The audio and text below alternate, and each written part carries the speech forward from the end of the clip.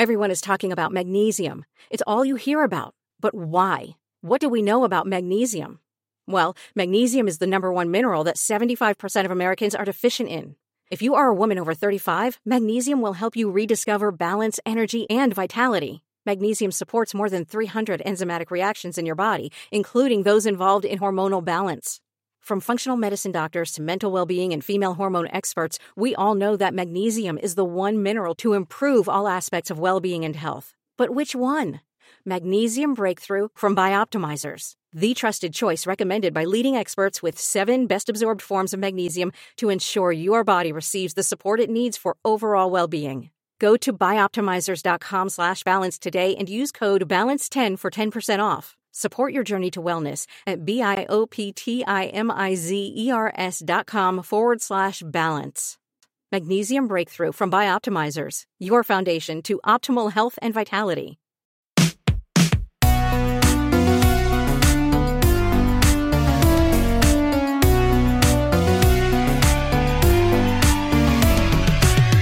Welcome back to Let's Get Haunted with your host, Nat Strawn and Allie. Welcome back, guys, to episode 140 of Let's Get Haunted, and we are back with another haunting. This time it's Nat's turn to regale me with a horrifying tale from the deep, dark interwebs. But before we do that, we are going to go through our intro, which includes our own personal hauntings, thanking our donors, and cleaning house. So if this is your very first time to listen to this podcast and you want to skip the intro, then you can open up the show notes right now. The very first sentence in all caps will say, skip to this time to get directly to the story from the title. That's right. Like Natalia said, just expand those show notes, and we don't want to hear anyone complaining about the intro because we have now said it twice. All you got to do is go to skip to and that timestamp, and then you will be right as rain. Hey, Haunties, thank you guys so much for tuning in. This is Nat. I just wanted to take a moment to thank you guys for bearing with us during this episode. The audio did not turn out exactly as high quality as Allie and I had hoped for. We were trying a new method of recording that we thought would end up saving us time, but it actually recorded this episode with way lesser quality. We really do our best to give you guys the best possible product we can every single week that we put an episode out, and we were both very displeased with this audio, but we didn't have enough time to re-record it. Additionally, I had pneumonia during this time. You might hear me take loud breaths, or you might hear that my voice sounds a little bit strange on top of the quality issue. However, we both did have a lot of fun recording this episode, so I hope you guys have a good time listening to it, and thanks for supporting us through thick and thin. We love you guys, and we will get through these technology hauntings. We'll do it together as a haunted family. This episode is sponsored by Manscaped. Ladies, our friends at Manscaped are here with a deal you can't pass over this Easter season. They've got the tools to give the man in your life the beautifully decorated eggs of his dreams. Just because it's Easter doesn't mean it's okay for him to hide his manhood behind all that grass. Make sure his downstairs lawn is mowed and get him feeling sweet as candy by going to manscaped.com and getting 20% off plus free shipping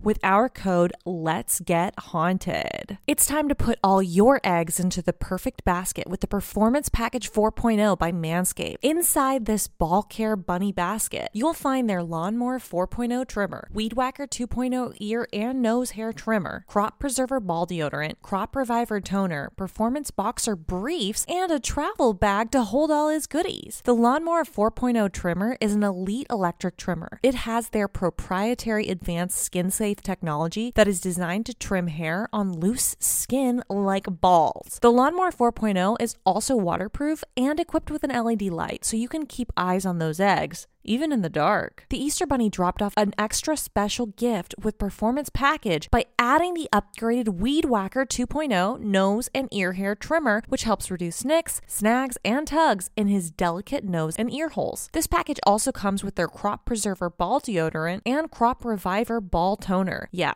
you heard that right. This is ball deodorant that can change his life. and yours, potentially. April is Easter, but it's also Testicular Cancer Awareness Month. Manscaped has partnered with the Testicular Cancer Society to bring awareness to testicular cancer, men's health, and early cancer detection. Manscaped is committed to raising awareness for the most common form of cancer in men aged 15 to 35 and giving support for fighters, survivors, and families impacted by testicular cancer as part of their We Save Balls initiative. My favorite Manscaped product personally is the Weed Whacker 2.0 nose and ear hair trimmer. Now, I really would like to be a doctor because I would really like to perform surgery. Now, I am not allowed to be a doctor legally because I have not gone to med school and done a residency. However, when I use my Weed Whacker 2.0 nose and ear hair trimmer, I feel like I'm doing tiny surgery on a grape. And if you remember, don't know if you recall or not, but they did surgery on a grape. You too can achieve the same level of precision that was achieved whilst we did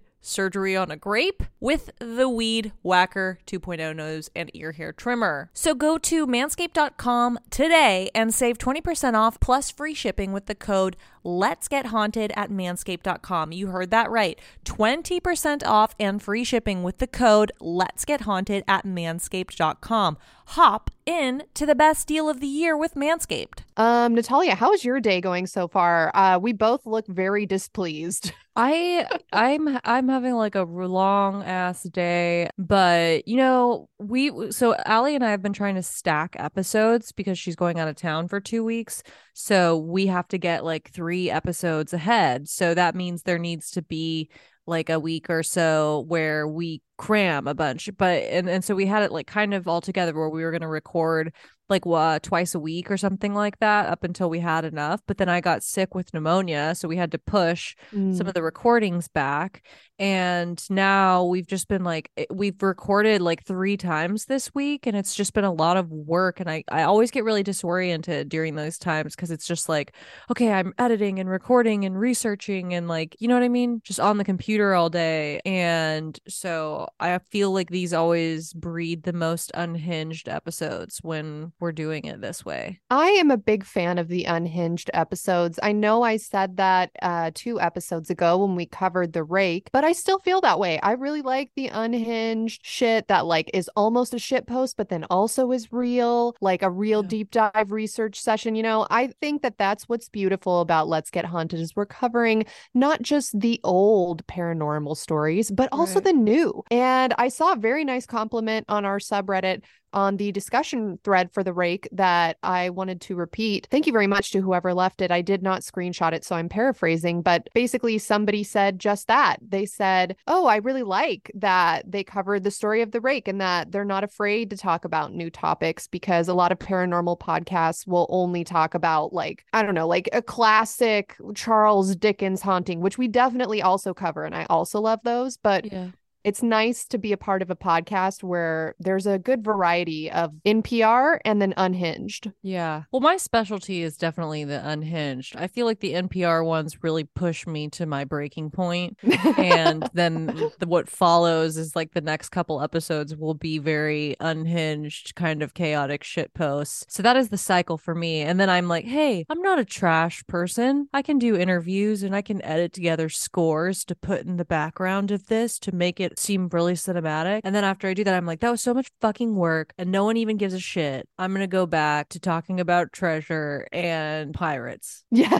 I hope that that's what's in store for me today because we haven't had a good treasure legend in a while. But if that's not, I don't want to put any expectations on the table. So if that's not what today's topic is, that's also fine. But if it is about treasure, you know that I love to see you love treasure. I do love treasure. Okay, I'm trying to think of what personal haunting I can choose from today. Okay. Oh, you know what? Here's a personal haunting I have now that I'm not sick anymore and I got home from Florida. My horse is here, like all that bullshit, whatever. I had my first lesson with my horse and I do not remember how to ride the horse. Okay, you know that scene from Ricky Bobby, like in Talladega Nights, where he goes on the racetrack? It's like after he has his wreck, and so he's going like 35 miles an hour and he's going really slow. And they're like, okay, Ricky, gotta get a little bit faster. You're going, 35 miles an hour. And he's like, what was that? that?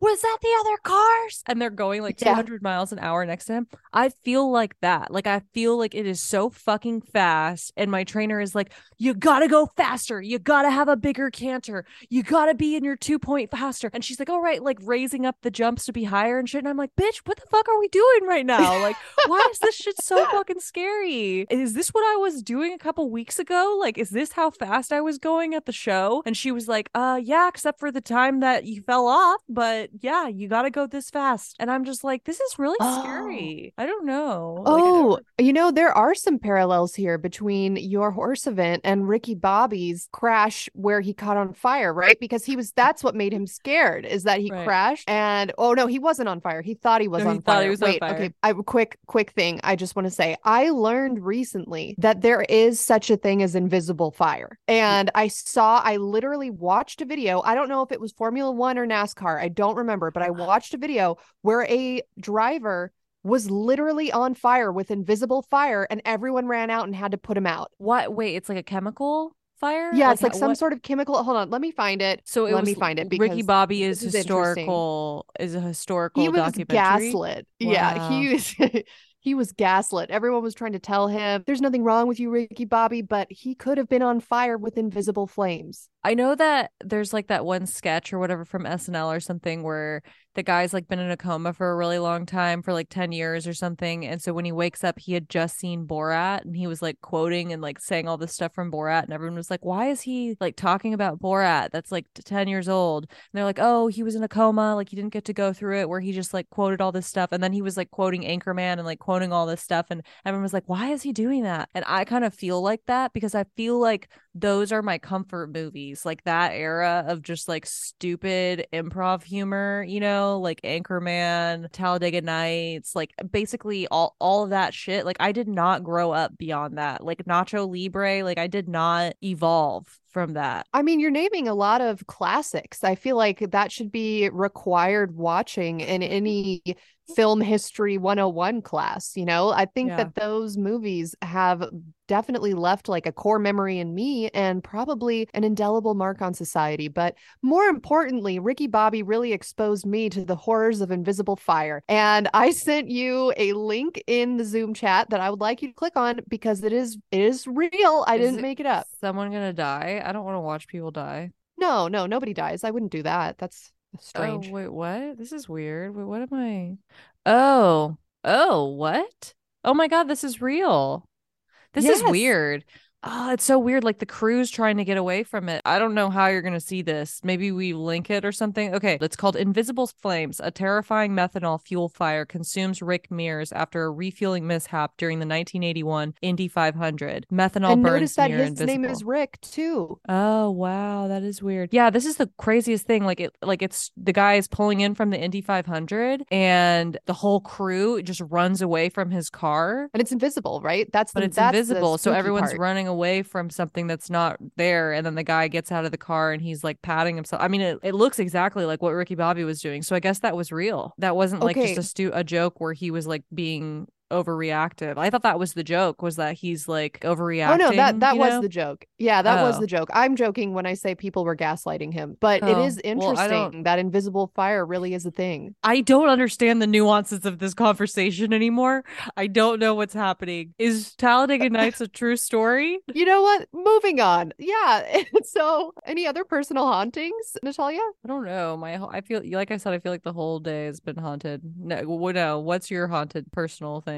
I don't know. I've just been pissed off all day because I was in such a good mood after we recorded something the other night. And then I was editing and then I was like, oh, this is awesome. I'm making such great headway because I'm leaving for Japan like immediately. Right. And so I was like, okay, I need to get all this stuff done. And I thought I was making good progress. And then my new laptop, which apparently has like no fucking memory. It was a gift. So like I didn't get to pick out like what the specs were or anything, but I was obviously very grateful to get a laptop that ran, but it just, I guess, has the lowest amount of memory possible for a MacBook. And it keeps crashing and I keep having to delete applications and delete old files and it's still crashing. And I'm like halfway through a 3-hour edit for something that Natalia and I recorded. And I was just getting so angry. You know what it is? Okay, this is why I'm angry. Sorry, scratch everything except for it's all still valid. The reason why I'm mad is because it's prohibiting me from being efficient. I have so many fucking things I need to get done before I leave, before I go on a 2-week vacation from my job. I have so many things to get done at work. I have so many things to get done in my personal life. I have errands to run. Japan's super strict about their traveling requirements. I'm trying to like fulfill all of those requirements and make sure I have all of my paperwork in order and stuff. And then on top of it, I'm trying to edit a couple of different things for the podcast before I leave in a couple of days. And when I need my computer to work the most efficiently, it just fucking takes a shit and dies. And that is something that has always irritated me about podcasting, is that it seems on the face of it so easy, so simple. Oh, just plug in a microphone to your computer and open iMovie and just record and everything's fine. Like, no, that's not how it is in reality. It's not how it is. It's hard. There's such a barrier to entry that I don't think people even understand exists. And we're constantly trying to improve ourselves. And so all of the money we make just goes directly to the podcast, which results in us just not getting paid for our labor. And so it is very irritating to me when yet another piece of equipment has betrayed me on this journey. And so now I'm looking at having to buy another computer. I'm so mad. I'm just so mad about it. Yeah, I mean, I can 100% relate to that. Remember when I was still editing our vlogs and stuff on my laptop and you would be like, hey, where is it? And I would be like, I have to delete all of this shit off of my laptop, like all of these applications. I have to delete all of this stuff. It's constantly crashing. And you would be like, oh, well, can you just send me part of it and then I'll edit part of it or something? I can't even do that because it would crash. So I was just like literally doing in the same position as you. And so I don't even use a fucking laptop anymore because I can tell you just from the little tech that I understand, a laptop does not have enough RAM. It doesn't have enough like space to hold temporary files that it can take 3 hours of video recording with the high quality mic that we have. So that's why I think in the future, it's better for us to do it in segments. So that way you don't have to have like a 3-hour long file that you're editing. Instead, you could have a 30-minute one and then another 30-minute one and a 30-minute one and export them as you go if you need. But yeah, it's yeah, but that still takes up the same amount of memory. Like 4 different 30-minute files is still going to... I don't know how to explain this correctly, but I can just tell you that I'm telling the truth. From experience, I know if I have a video file that is 10 minutes long and I put it in my timeline to edit versus having 3 video files that are 3.5 minutes long, it will accept those shorter ones better than it will the long one. It just takes up a lot of like memory. It's called RAM. It takes up like a lot of the memory. It's like short-term memory on a computer for it to have big files like that. It's just big files fuck up shit. That's just what it is. Well, and we've never done video before where like we have to have it on our computers. And then I upgraded my camera for all of the reasons I explained in a previous episode. Yeah, and that just probably made it worse. Done because and it's I had like done a bigger file now. Sims 4. Yeah, that's what I'm saying. Yeah. And so I had done a Sims 4 speed build and uploaded it to the Patreon, and everyone was like super nice and everyone's so supportive on there. And I love all of the Haunties that have joined the Patreon. But there were a couple comments about like, oh, the video quality is not good. And I went back and I looked at it and I was like, oh shit, it's not. It like maxed out at 760. So then I'm like trying to make sure for this last thing that we recorded that the video is going to be recording in the level that it needs to be recording at. And then now it's like my computer just doesn't work. And I'm so frustrated. And I have this external hard drive that I bought last year, but Mac can't fucking figure out what ports it wants to use. Like half the shit it makes only has USB ports. Then the newer shit only has USB-C ports. Okay, so then you have to buy an adapter. And then, but the adapter is actually not good enough because just the adapter isn't sufficient. You also got to download this driver. Oh, you just updated your software to the Mac OS 13.2 Ventura? Oh, well, guess what? Now you have to download a new driver. But now, because you did download those 2 drivers, your MacBook is out of memory. Go fuck yourself. I wish I had more uplifting shit to say. You're going to be on the journey that I was on like 5 years ago before I switched over to Windows, because I was like, just fuck this shit. When you're editing big files, the Mac sucks. I know that there's a lot of photographers that use it. Like every photographer that I've ever known has always had like a big Mac computer. So maybe with images it's different, but I know there's just more you can do with a Windows computer or whatever other option that doesn't run on Mac. Mac is supposed to be like user friendly, simple, right? But now you're getting into skills that require more technique and that require you to know what are you inputting your mic with and what are you outputting the sound with, and are you using 4K video? Are you using stereo or mono? Like all this kind of shit. There's more options you need now because you're a professional podcaster. So I'm sorry that you're on that journey. It sucks. I hate that journey. I'm glad I've already finished it. Thoughts and prayers. Yeah, if anyone would like to donate a desktop computer to the LGH studio, let us know. We have a P.O. Box, P.O. Box 1658, Camarillo, California, 93011. And tonight I will surely be smashing my MacBook into a wall along with my head. And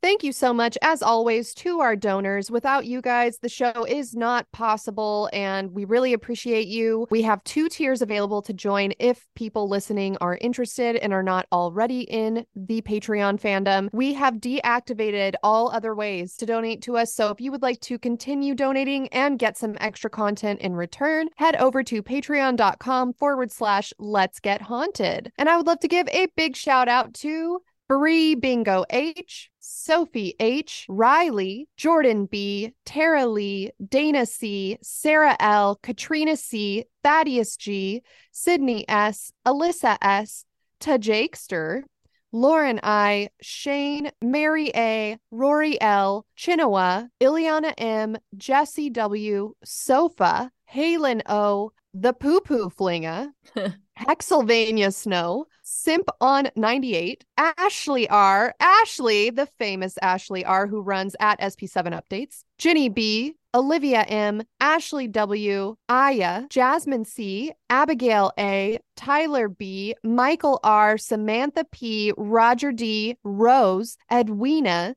Z Sweet, Brandon R, Lisa H, Ashley K, Jelly, Jello R, Brenna M, Perry I, Bella, Nicholas M, Elena B, Maddie V, Kevin H, Maria S, Hannah L, Ruben P, Chanel C, Justin M, Brett is in the bathtub, Jocelyn, Erica B, Charlie M, Shannon C, Lindsay, Jessica W, Christina T, Erd Ferguson, like Turd Ferguson, Julissa D, Kylie M, Harvey A, Ivan L, Haley A, Kathleen O, Danny, Patricia M or Patricia M, Amanda P, Maria M, Jessica M. Oh, I don't want to dox you, Jessica, but just let you know, like every time I've ever seen your last name, I think it's the coolest last name ever. So shout out Jessica M. Dorothy M. My grandma's name was Dorothy, and she was quite delightful. Brielle, Jenna S, Kinsley M, Padaka and Sandy or Padaka and Sandy? Let me know, guys. If I'm mispronouncing your names, just leave a comment anywhere on the Patreon and I will see it. Miss Natty Cat, Ripley F, Zeke G, again, another infamous member of the Haunties, Amanda S, Emma D, Rebecca H, Lindsay M, Cetus, like Cletus, Taylor M, Anna S, Katrine RG, Alex W, Madison M, Julia M, Alex P, Laura K, Sabrina P, Amanda S, Mary Grace G, and Rachel G, and Nicole Stockfish, who has made stickers for us before that are up on her Etsy if you want to check those out. Yeah, incredible. Wow. Thank you guys so much. Incredible. Yeah, I feel really good about the Patreon. I was thinking about that today. I'm very grateful for that. We haven't had it too long and we already have a good amount of people subscribed to it. And I don't know, maybe if we just keep working hard, it's all going to pay off because we'll be able to make enough off of Patreon that maybe you can like quit your job in the future. You know, maybe we can afford to pay other people to edit for us. Yeah, we just got to stay positive. That's all it takes. Yeah. Gotta stay positive.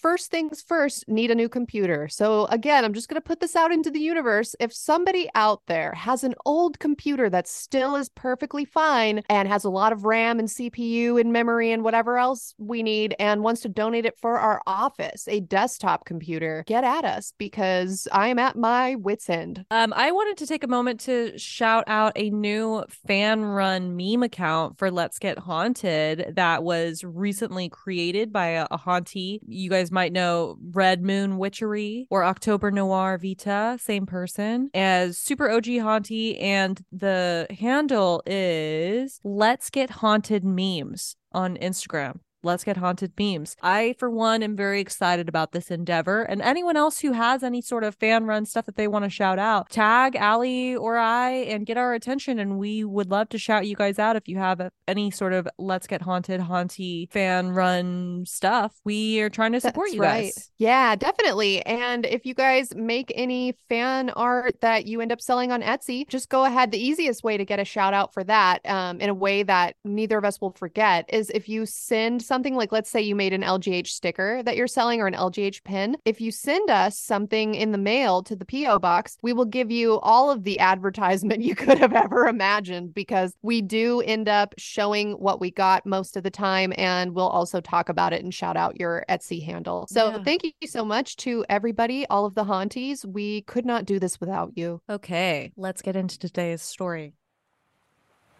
See you beneath yon cloud so dark, fast gliding along a gloomy bark. Her sails are full, though the wind is still, and there blows not a breath her sails to fill. Oh, what doth that vessel of darkness bear? The silent calm of the grave is there, save now and again a death knell rung, and the flap of the sails with night fog hung. There lieth a wreck on the dismal shore of cold and pitiless Labrador, where under the full moon upon mounts of frost full many a mariner's bones are tossed. Yon shadowy bark hath been to that wreck, and the dim blue fire that lights her deck doth play on as pale and livid a crew as ever yet drank the churchyard dew. To Dead Man's Isle, in the eye of the blast, to Dead Man's Isle, she speeds her fast. By skeleton shapes her sails are furled, and the hand that steers is not of this world. Oh, hurry thee on, thou terrible bark, ere the night be gone, nor let morning look on so foul a sight as would blanch forever her rosy light. Ooh, okay. So the only clue I'm getting from this is that it's going to be something that has to do with a ship, it sounds like. Yes, that was a poem that was written by Thomas More in 1804 called Written on Passing Dead Man's Island in the Gulf of St. Lawrence late in the evening, September 1804. Wait, so is this story about an island? This is the story of the Flying Dutchman. Okay, wait, I'm actually very excited because my exposure to the Flying Dutchman is SpongeBob. So I am excited to know the real true tale of who the Flying Dutchman was, what was his deal, what was he up to, and why do we care about him? Okay, but I just remembered I forgot something that I did. I was trying to get like a cool pirate voice from like the SpongeBob Flying Dutchman, the AI like text-to-speech generator. They have a bunch that are like pirate whatever, and I was trying to get them to do our intro, and they were so bad, and I fucking recorded them because I wanted you to hear them. And so now I just remembered and I need to play these for you. Hold on. I'm ready. First one is Arnold Schwarzenegger. Welcome back to Let's Get Haunted with your host, Ned Strong and Ali. Welcome back to Let's Get Haunted with your host, Nat Strong and Ailey. Welcome back to Let's Get Haunted with your host, Nat Strong and Ailey. Welcome back to Let's Get Haunted with your host, Nat Strong and Ellie. Welcome back to Let's Get Haunted with your host, Nat Strong and Ellie. Okay, that one What is that? It's called SpongeBob. Okay, this one's 50 Cent the rapper. Welcome back to Let's Get Haunted with your host, Nat Strong and Ellie. That just sounds like a Russian guy. Anyways, that was just a side quest that I decided to do today. Thank you for joining me on that. So now back to our episode. So what is the Flying Dutchman? The Flying Dutchman is a legendary ghost ship whose presence carries with it such a weight of evil that simply seeing the Flying Dutchman is sure to doom anyone who gazes upon her. But what might be the origins of the Flying Dutchman, you are asking? And I'm saying thank you for asking such a good question. The tale of the Flying Dutchman has been passed down through the ages by means of song, plays, operas, poems, movies, and even whispers. Basically, as long as seamen have been sailing the sea, the Flying Dutchman has been a harbinger of bad luck. Just about every other detail aside from the known fact that seeing the Flying Dutchman is a really bad omen is up for debate. Even the name Flying Dutchman is argued about, as some believe the name refers to the ship itself, and others believe that the Flying Dutchman is actually the captain of the doomed vessel. In today's episode of Let's Get Haunted, we are going to do just that, get haunted. So let's start examining this tale for all of its parts so we can live our best doomed ship lives. What do you know about the Flying Dutchman, Allie? So, like I said, my only exposure to it is SpongeBob when they go on that quest to find the Dutchman's treasure. And in that episode of SpongeBob, there was literally a ghost ship and with like a ghost captain, and they just like sailed above them, but in the ocean. So I always thought that it referred to the captain of the ship, but perhaps I am mistaken. Well, there's so many different versions of the story because this is like a really popular sort of nautical folklore myth that we're not really sure when it started. We started to see it become more popularized in the 17th century because that's when we started seeing poems written and ship logs referring to the Flying Dutchman. But, you know, there were always captain's logs before that mentioned ghost ships. They just weren't as popular as the Flying Dutchman. But there's tons of different versions of the tale. Like I said, sometimes the ship is called the Flying Dutchman. Sometimes the captain is the Flying Dutchman. And they all have different nuances and variants to them. And they're all equally fascinating. So we're going to go through some of these origin stories and see if we can get to the bottom of this and get to the bottom of Davy Jones' locker, perhaps. I'm excited. Yeah, if there's an opportunity for us to find the lost treasure, I think we should take it and use that money to get a new desktop computer for the LGH studio. According to the legend, the Flying Dutchman is doomed to sail the seas and oceans for eternity, never able to actually return back home with her crew. According to the sources, the Flying Dutchman was a specter, or a ghastly vessel that appeared to other crews and ships during storms or before disaster to warn them.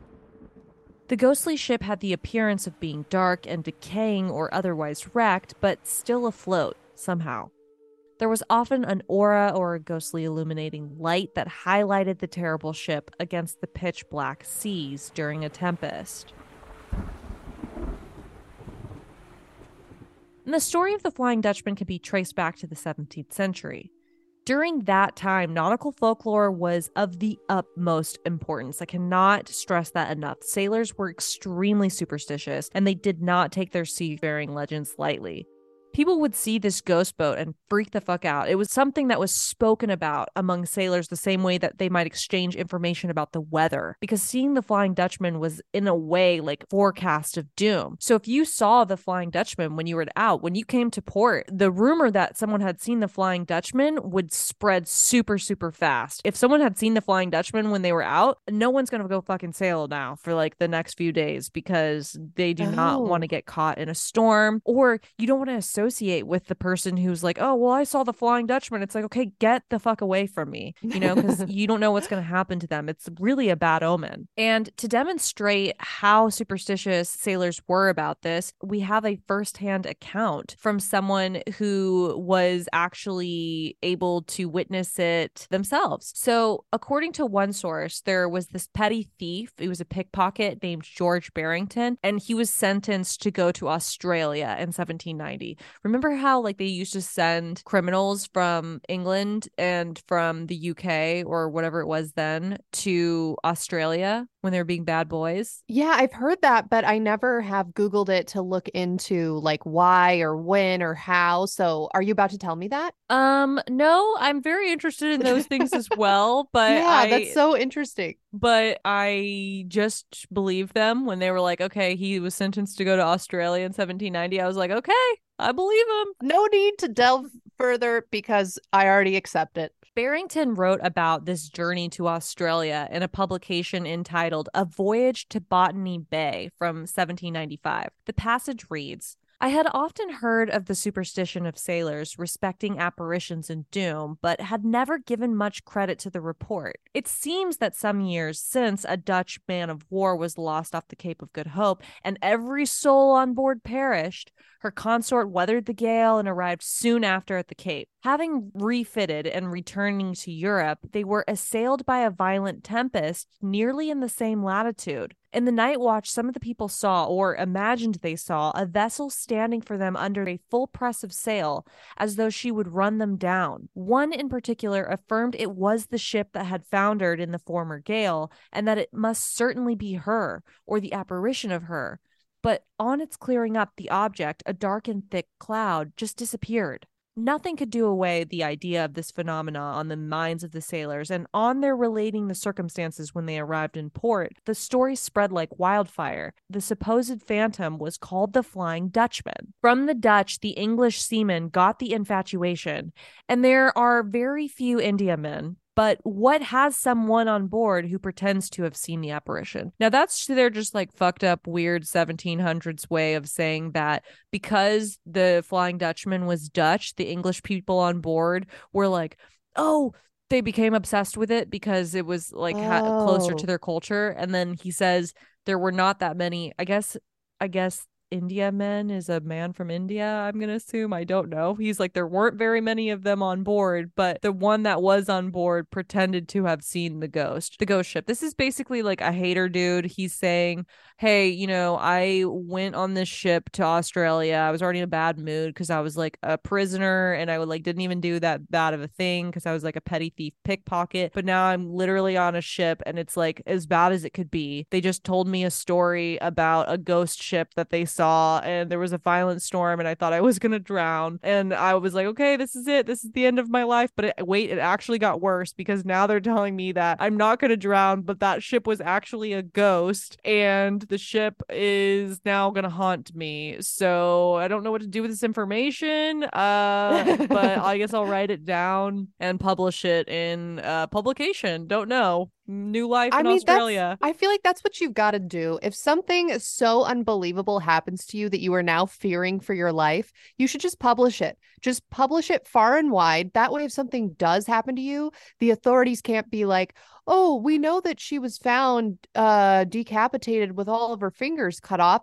And we know that she had like posted on LiveJournal that this was going to happen to her, but we actually think it was suicide. Like, no, if something crazy and supernatural is happening to you, just go ahead and call Daily Mail and release an article just in case. Yeah. Oh, that reminds me. Remember, I had like this get rich quick scheme a long time ago about the Daily Mail. Do you remember what it was? Oh, you wanted to take a shit off the side of a boat and have me film it, and then we were going to release it to Daily Mail or sell it to them, but there was no middle part. No. You're mishearing. I was saying we would film someone else doing it. And I was even trying to convince you to do it because I didn't want to be the star of it, but I wanted the $10,000. But I think it was just a really simple plan. It was, we were going to get a film of someone taking a shit like off the side of a boat, like a yacht, like Kylie Jenner type person. I don't know, somehow get it. And then sell it to the Daily Mail for $10,000. It seems like a pretty simple plan. I don't understand your confusion. I mean, it makes sense if it's Kylie Jenner. If it's just one of us, I don't think anyone would pay even 1 cent for that video. Oh, dream big, and if you miss, you'll land in the stars. Right? Yeah. Dream big, poop big, live your dreams, get your desktop computer after selling a video of someone pooping to the Daily Mail. Don't worry about all the steps in between. Just do it. Get your computer. I feel like someone who has like an old like desktop computer that they want to update, like this is the perfect excuse for them now because they can get rid of that and feel good about themselves. Maybe even do a tax deduction writable off thing. I was about to say. Yeah. I know. I was about to say, do we let's register as a 501c3 or whatever it was where you were like, this is what that Yellow Deli cult has. Like, let's register as that, find some loopholes, get a computer. Yeah, we're getting close. There was another publication called Scenes of Infancy that was published in 1803 by John Leyden. John says, quote, "It is a common superstition of mariners that in the high southern latitudes on the coast of Africa, hurricanes are frequently ushered in by the appearance of a specter ship denominated the Flying Dutchman. The crew of this vessel are supposed to have been guilty of some dreadful crime in the infancy of navigation and have been stricken with pestilence and are ordained still to traverse the ocean on which they perished till the period of their penance expire."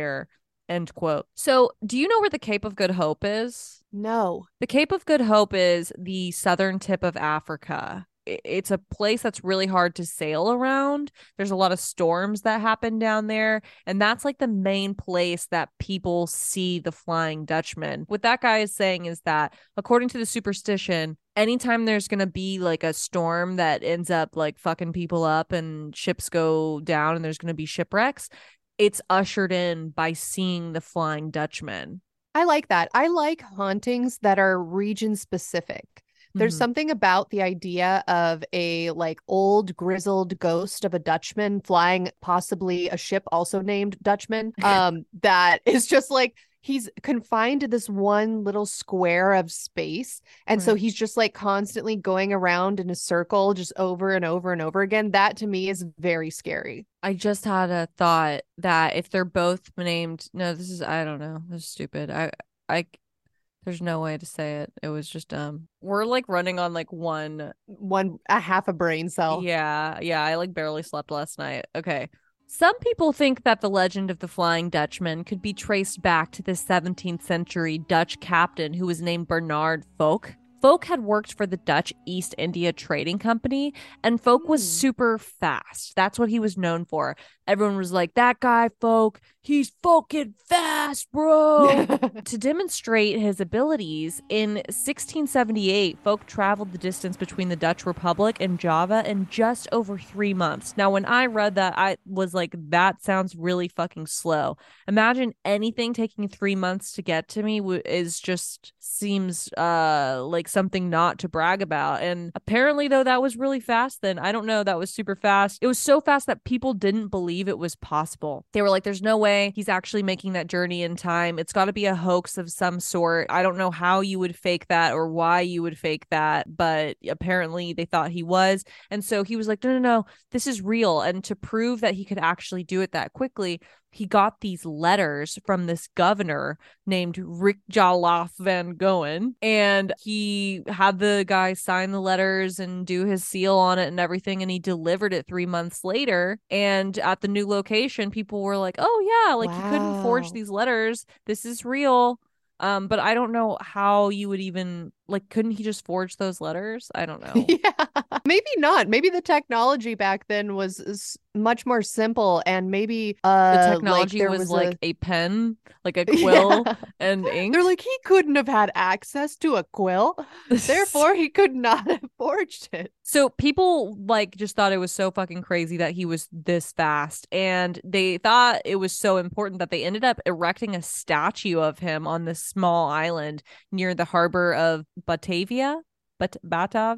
Anyways, they ended up erecting this statue of him on this tiny island, but people were like, it was controversial that he was so fast. Some people were like, no, he's too swift. And this is just not right. Like, I believe he sold his soul to the devil to be this quick.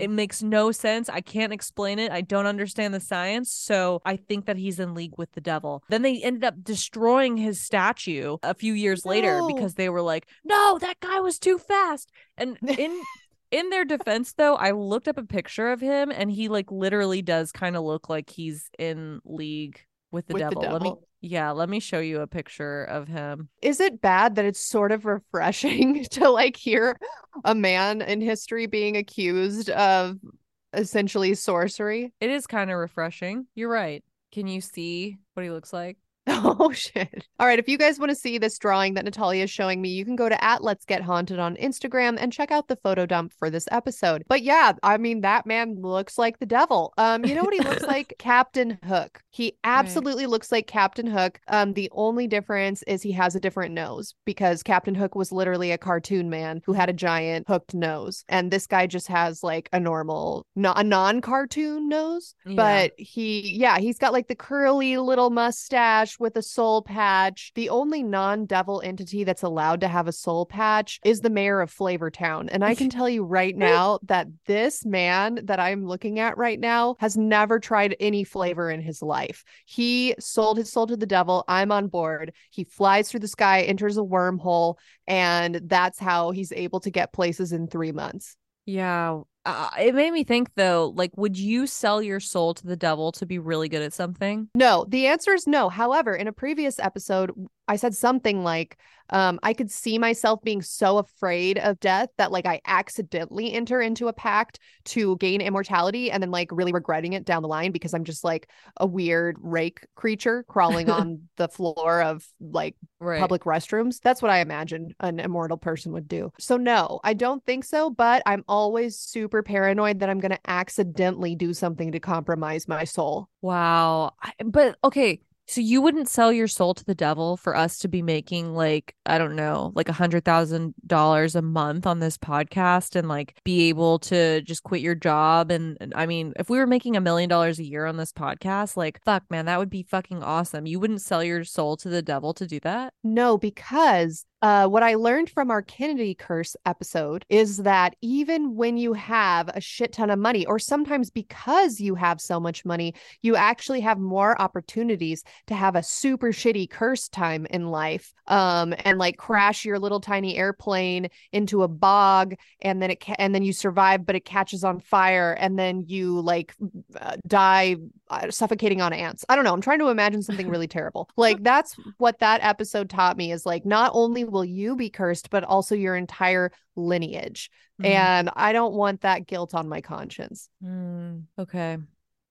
I was really hoping that you would sacrifice your soul to the devil so we could make $1 million a year on the podcast. You know, I nominate Natalia Strawn, attorney at law, Esquire, Junior the Third. I nominate you to make that pact for yourself. Don't drag my sorry soul into this. Thank you. You're putting a lot of faith in me. Bernard Folk's story about just being the really fast Dutch dude that ended up being called the Flying Dutchman isn't the only origin story that we have for the Flying Dutchman. There's also this other guy named Vanderdecken. Have you heard of Vanderdecken? No, but I like his last name. He sounds Dutch. He was Dutch. He was a captain who also worked for the Dutch East India Trading Company, and he was an explorer named Vanderdecken. We don't know a whole lot about him because it was a really fucking long time ago, and so a lot of records have been lost. But we also know that perhaps he went by Cornelius Vanderdecken, but I'm just going to call him Vanderdecken. Basically, the gist of his story is that his ship got stuck in a storm near the Cape of Good Hope in South Africa, where all of those hurricanes happened. And he looked around and he saw that the seas were super rough, and he knew that the fate of his ship and his crew was looking really grim. And any sane captain would just turn back or wait out the storm. But instead, he was like, no, I'm not going to let this storm take me down. I instead am going to vow that I will finish my voyage, even if it takes me until Judgment Day. And according to the legend, that vow pleased the devil, who then forced Vanderdecken to sail the seas for eternity. And I thought it was weird because he's literally on a work trip, right? Like he was, I mean, I don't know a whole lot about what it was like to be like a merchant ship sailor captain for the Dutch East India Trading Company. Maybe it was like a major hustle where you're kind of like a freelancer and you get paid based off of like what you can deliver and like what amount of time. I don't know. Maybe they were salaried. I don't know. But I do find it interesting that he was like so determined to keep sailing through this storm, even though he like was working. You know what I mean?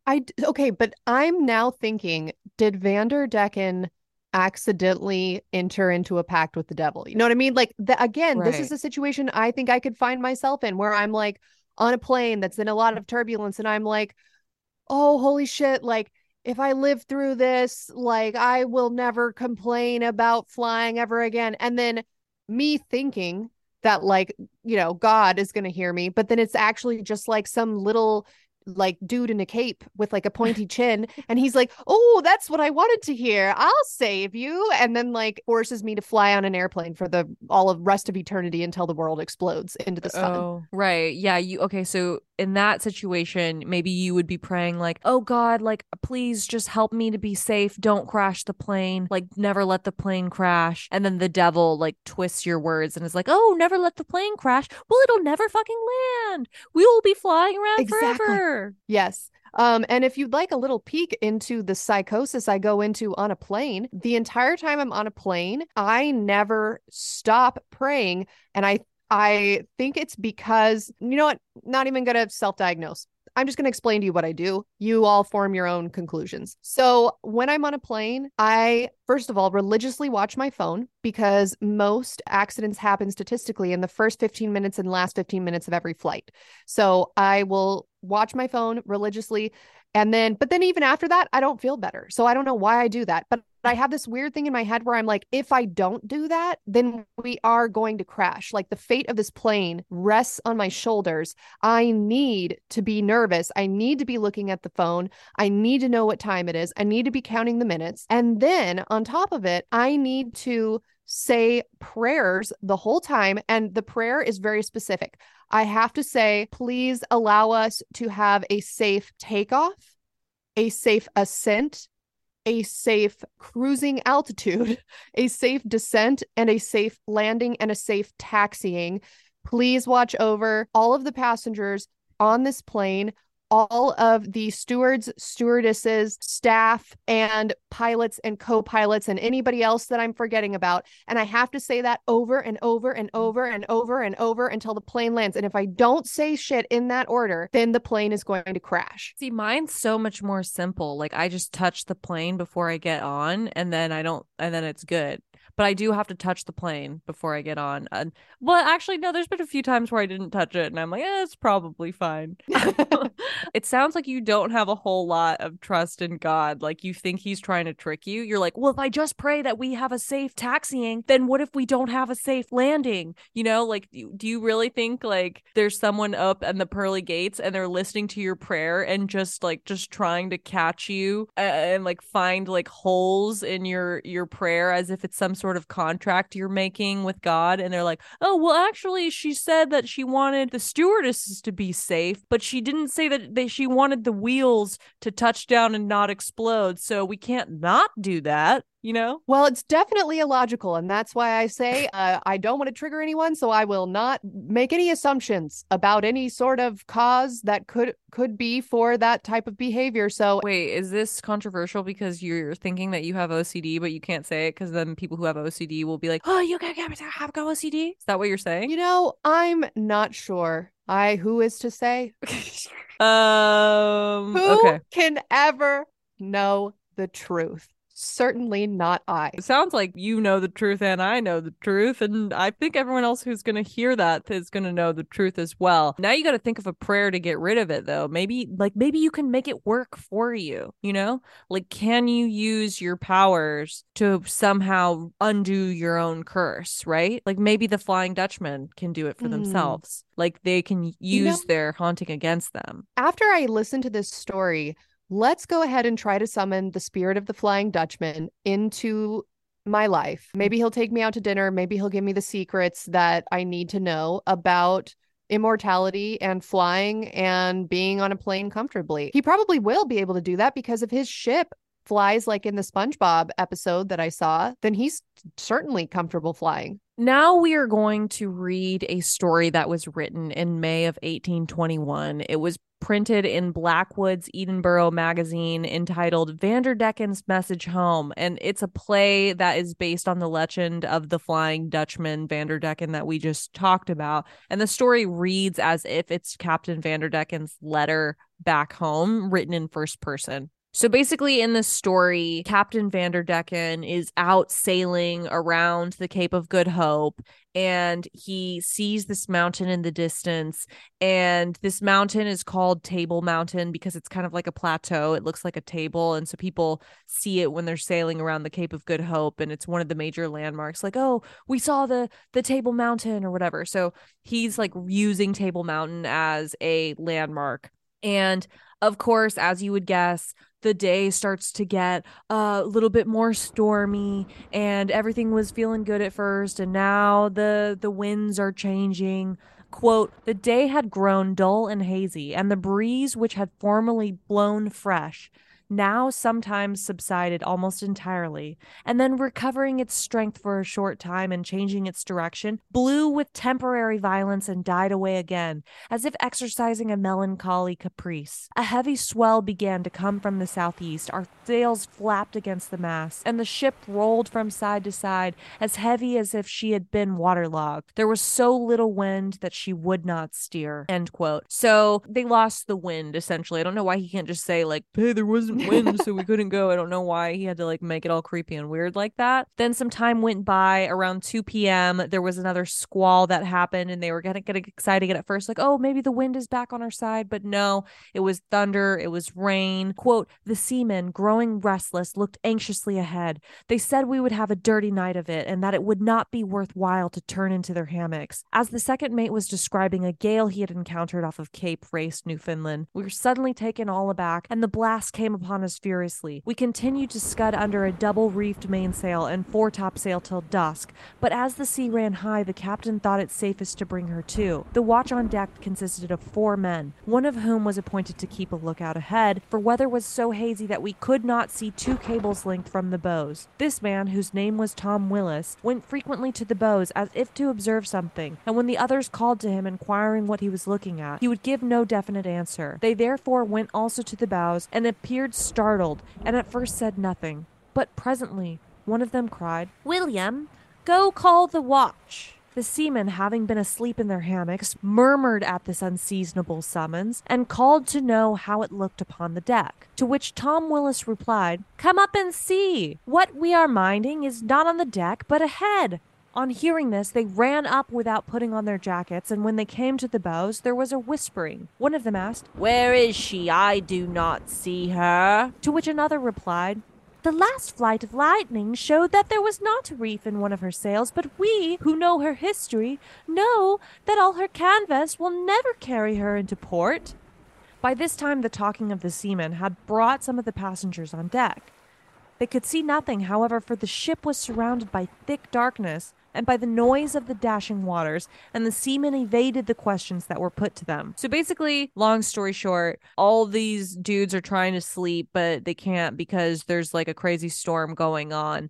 And then like the people who are on the lookout are like, they think that they see something in the distance, but no one really knows what it is. And they all are just like, what's going on? I have been on a cruise ship one time in my life, and it is very disorienting looking off into the distance and seeing nothing but water. And we were not in a storm. And I was just very unsettled and uncomfortable with the idea of not being able to see land. So I can't imagine being in the middle of a 3-month journey or however long this particular journey was going to take.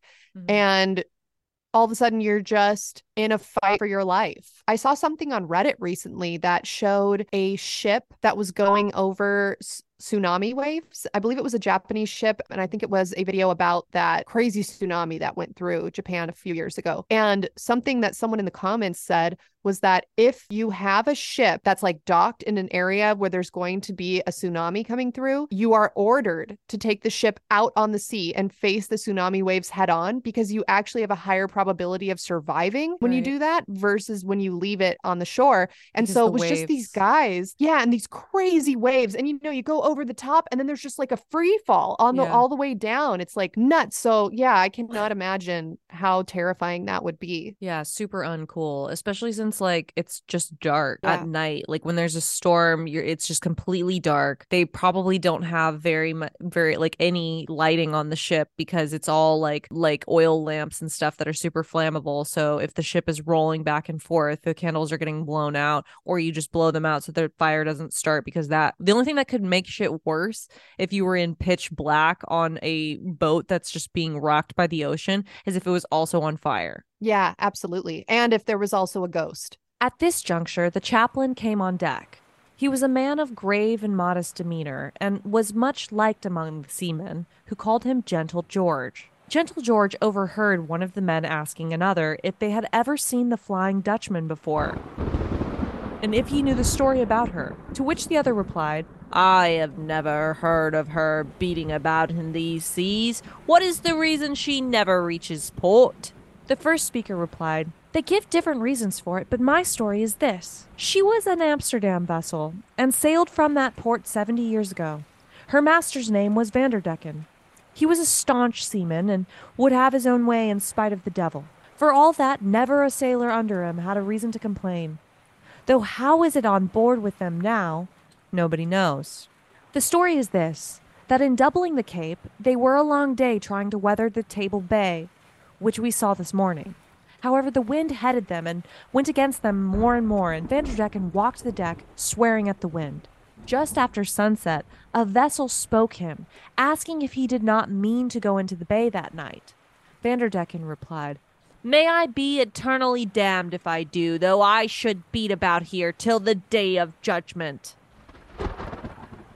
And to be sure, Vanderdecken never did go into that bay, for it is believed that he continues to beat about in these seas still, and will do so long enough. This vessel is never seen with the foul weather along with her. To which another replied, "We must keep clear of her.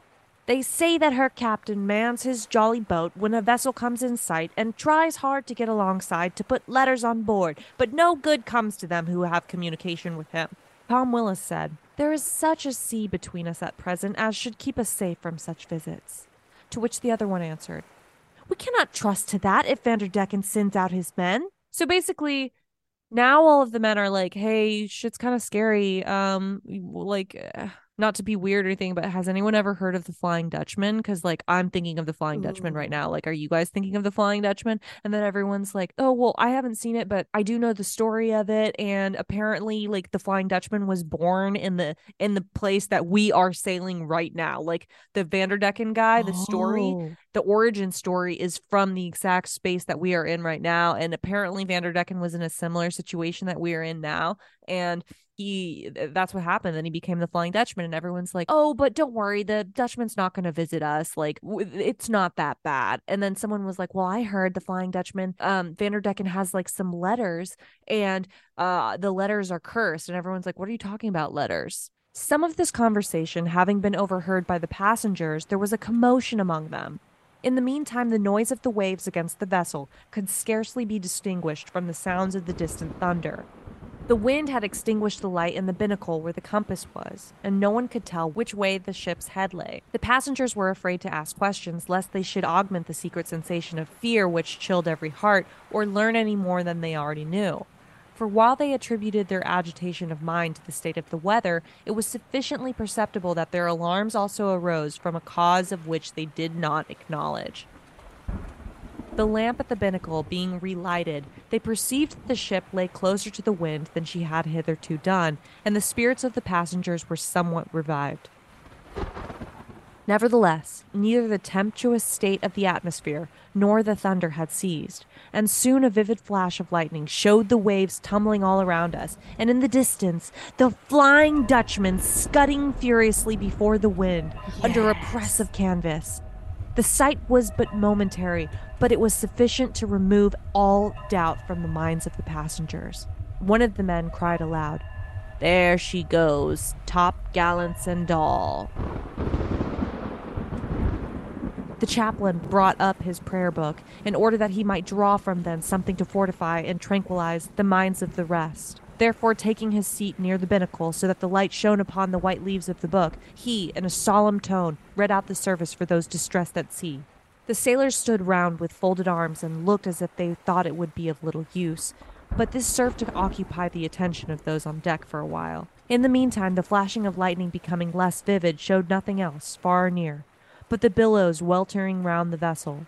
The sailors seemed to think that they had not seen the worst, but confined their remarks and prognostications to their own circle. At this time, the captain, who had hitherto remained in his berth, came on deck, and with a gay and unconcerned air, inquired what was the cause of the general dread. He said he had thought they had already seen the worst of the weather, and wondered what his men had raised such a hubbub about, a cap full of wind. Mention being made of the Flying Dutchman, the captain laughed. He said he would very like much to see a vessel carrying a top-gallant sails in such a night, for it would be a sight worth looking at.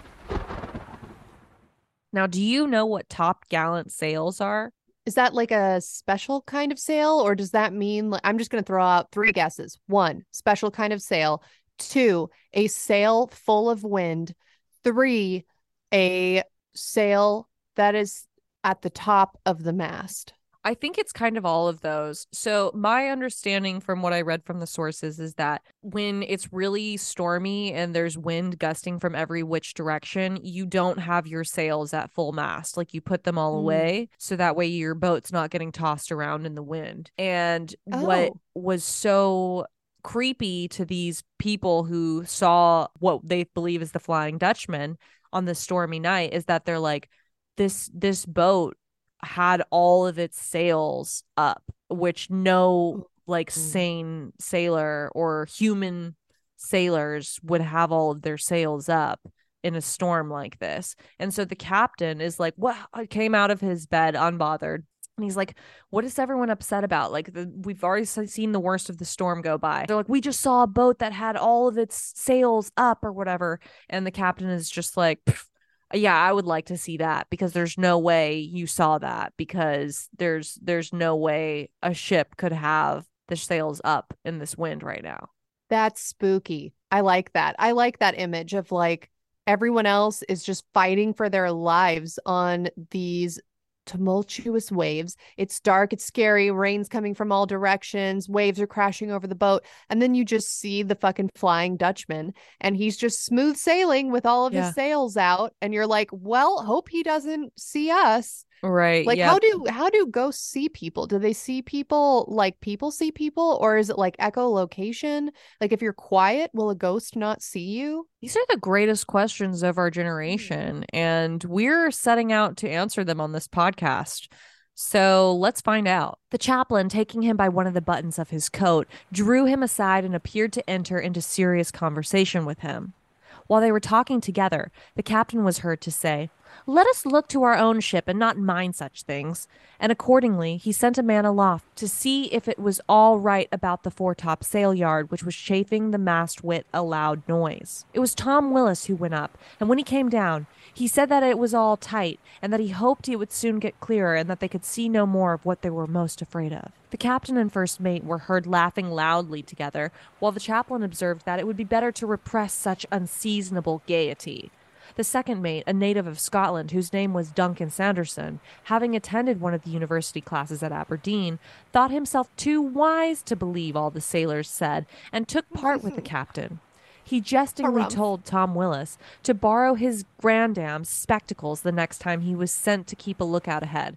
So there's a division. Douche. I know there's like a division that's going on this boat. Like, half of the people are really terrified because they saw the Flying Dutchman, and the other half are like, oh, making jokes about it because they don't believe it's true. And the people who are making fun are like, do not make fun, because you're going to get us all cursed. Like, you don't That's make fun of the Flying Dutchman. Yeah, no, absolutely not. You don't question his Dutchness or his flyingness. And on top of it, that's just such a skeptic mentality. Like, all these people around you are like, I saw a building on fire. And then you, the skeptic, are standing in the burning building, and you're like, look, it's not burning. I'll prove it by not leaving the burning building. And then they burn alive. And that's why you just need to be a believer of the Flying Dutchman, just in case. Right. Pick me. I'm not scared of ghostly ships. Pick me. I think that ghostly ships should actually be grateful to be seen by me, because I make 6 figures, and I believe in traditional sailing rules. Because I believe in traditional sailing rules. I believe in not having the sails at top mast. Because I make 6 figures and the Flying Dutchman can fucking make an appointment with my secretary if he has a problem. I'm not worried about it. Call Spectrum and tell them I'm not worried about it. So Tom walked sulkily away, muttering that he would nevertheless trust his own eyes till morning, and accordingly took his station at the bow and appeared to watch attentively as before. The sound of talking soon ceased, for many returned to their berths, and we heard nothing but the clanking of ropes upon the masts and the bursting of billows ahead as the vessels successively took the seas. But after a considerable interval of darkness, gleams of lightning began to reappear. Tom Willis suddenly called out, Vanderdecken again! Vanderdecken again! I see them letting down a boat!" All who were on deck ran to the bows. The next flash of lightning shone far and wide over the raging sea and showed us not only the Flying Dutchman at a distance, but also a boat coming from her with 4 men. The boat was within 2 cables' length of our ship's side. The man who first saw her ran to the captain and asked whether they should hail her or not. The captain, walking about in great agitation, made no reply. The first mate cried, "Who's going to heave a rope to that boat?" The men looked at each other without offering to do anything. The boat had come very near the chains, and when Tom Willis cried out, "What do you want, or what devil has blown you here in such weather?" a piercing voice from the boat replied in English, "We want to speak with your captain." The captain took no notice of this, and Vanderdecken's boot, having come close alongside one of the men, came upon deck and appeared like a fatigued and weather-beaten seaman holding some letters in his hand. Our sailors all drew back. The chaplain, however, looking steadfastly upon him, went forward a few steps and asked, "What is the purpose of this visit?" The stranger replied, "We have long been kept here by foul weather, and Vanderdecken wishes to send these letters to his friends in Europe."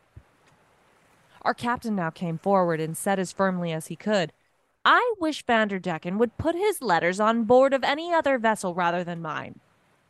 The stranger replied, "We have tried many a ship, but most of them refuse our letters." Upon which Tom Willis muttered, "It will be best for us if we do the same, for they say there is sometimes a sinking weight in your paper." The stranger took no notice of this, but asked where we were from. On being told that we were from Portsmouth, he said, as if with a strong feeling, "Would that you had rather been from Amsterdam. Oh, that we saw it again! We must see our friends again." When he uttered those words, the men who were in the boat below wrung their heads and cried in a piercing tone in Dutch, "Oh, that we saw it again! We have long been here beating about, but we must see our friends again." The chaplain asked the stranger, "How long have you been at sea?" He replied, "We have lost our count, for our almanac was blown overboard. Our ship, you see, is there still. So why should you ask how long we have been at sea? For Vanderdecken only wishes to write home and comfort his friends." To which the chaplain replied, "Your letters, I fear, would be no use in Amsterdam, even if they were delivered, for the persons to whom they are addressed are probably no longer to be found there except under a very ancient green turf in the churchyard." Burn. Yeah. Like, everyone you've ever loved is dead, so give up on your quest of delivering the letters. Sick burn. The unwelcome stranger then wrung his hands and appeared to weep, and replied, "It is impossible. We cannot believe you. We have been long driving about here, but country nor relations cannot be so easily forgotten. There is not a raindrop in the air, but feels itself kindred to all the rest, and they fall back into the sea to meet with each other again. How then can kindred blood be made to forget where it came from? Even our bodies are part of the ground of Holland, and Vanderdecken says if he once were to come to Amsterdam, he would rather be changed into a stone post, well fixed into the ground, than to leave it again, if that were to die elsewhere. But in the meantime, we only ask you to take these letters." The chaplain, looking at him with astonishment, said, "This is the insanity of natural affection which rebels against all measures of time and distance." The stranger continued, "Here is a letter from our second mate to his dear and only remaining friend, his uncle, the merchant who lives on the second house on Stunken Yacht Quay." He held forth the letter, but no one would approach it or take it. Tom Willis raised his voice and said, One of our men here says that he was in Amsterdam last summer, and he knows for certain that the street called Stunken Yacht Quay was pulled down 60 years ago, and now there's only a large church at that place. The man from the Flying Dutchman said, "It is impossible. We cannot believe you. Here's another letter from myself in which I have sent a banknote to my dear sister to buy some gallant lace to make herself a high headdress." Tom Willis, hearing this, said, "It is most likely now that her head lies under a tombstone which will outlast all of the changes of fashion. But on what house is your banknote?" The stranger replied, "On the house of Vanderbrucker and Company." The man of whom Tom Willis had spoken said, "Well, I guess there will now be some discount upon it, for that banking house was gone to destruction 40 years ago, and Vanderbrucker was afterwards a missing.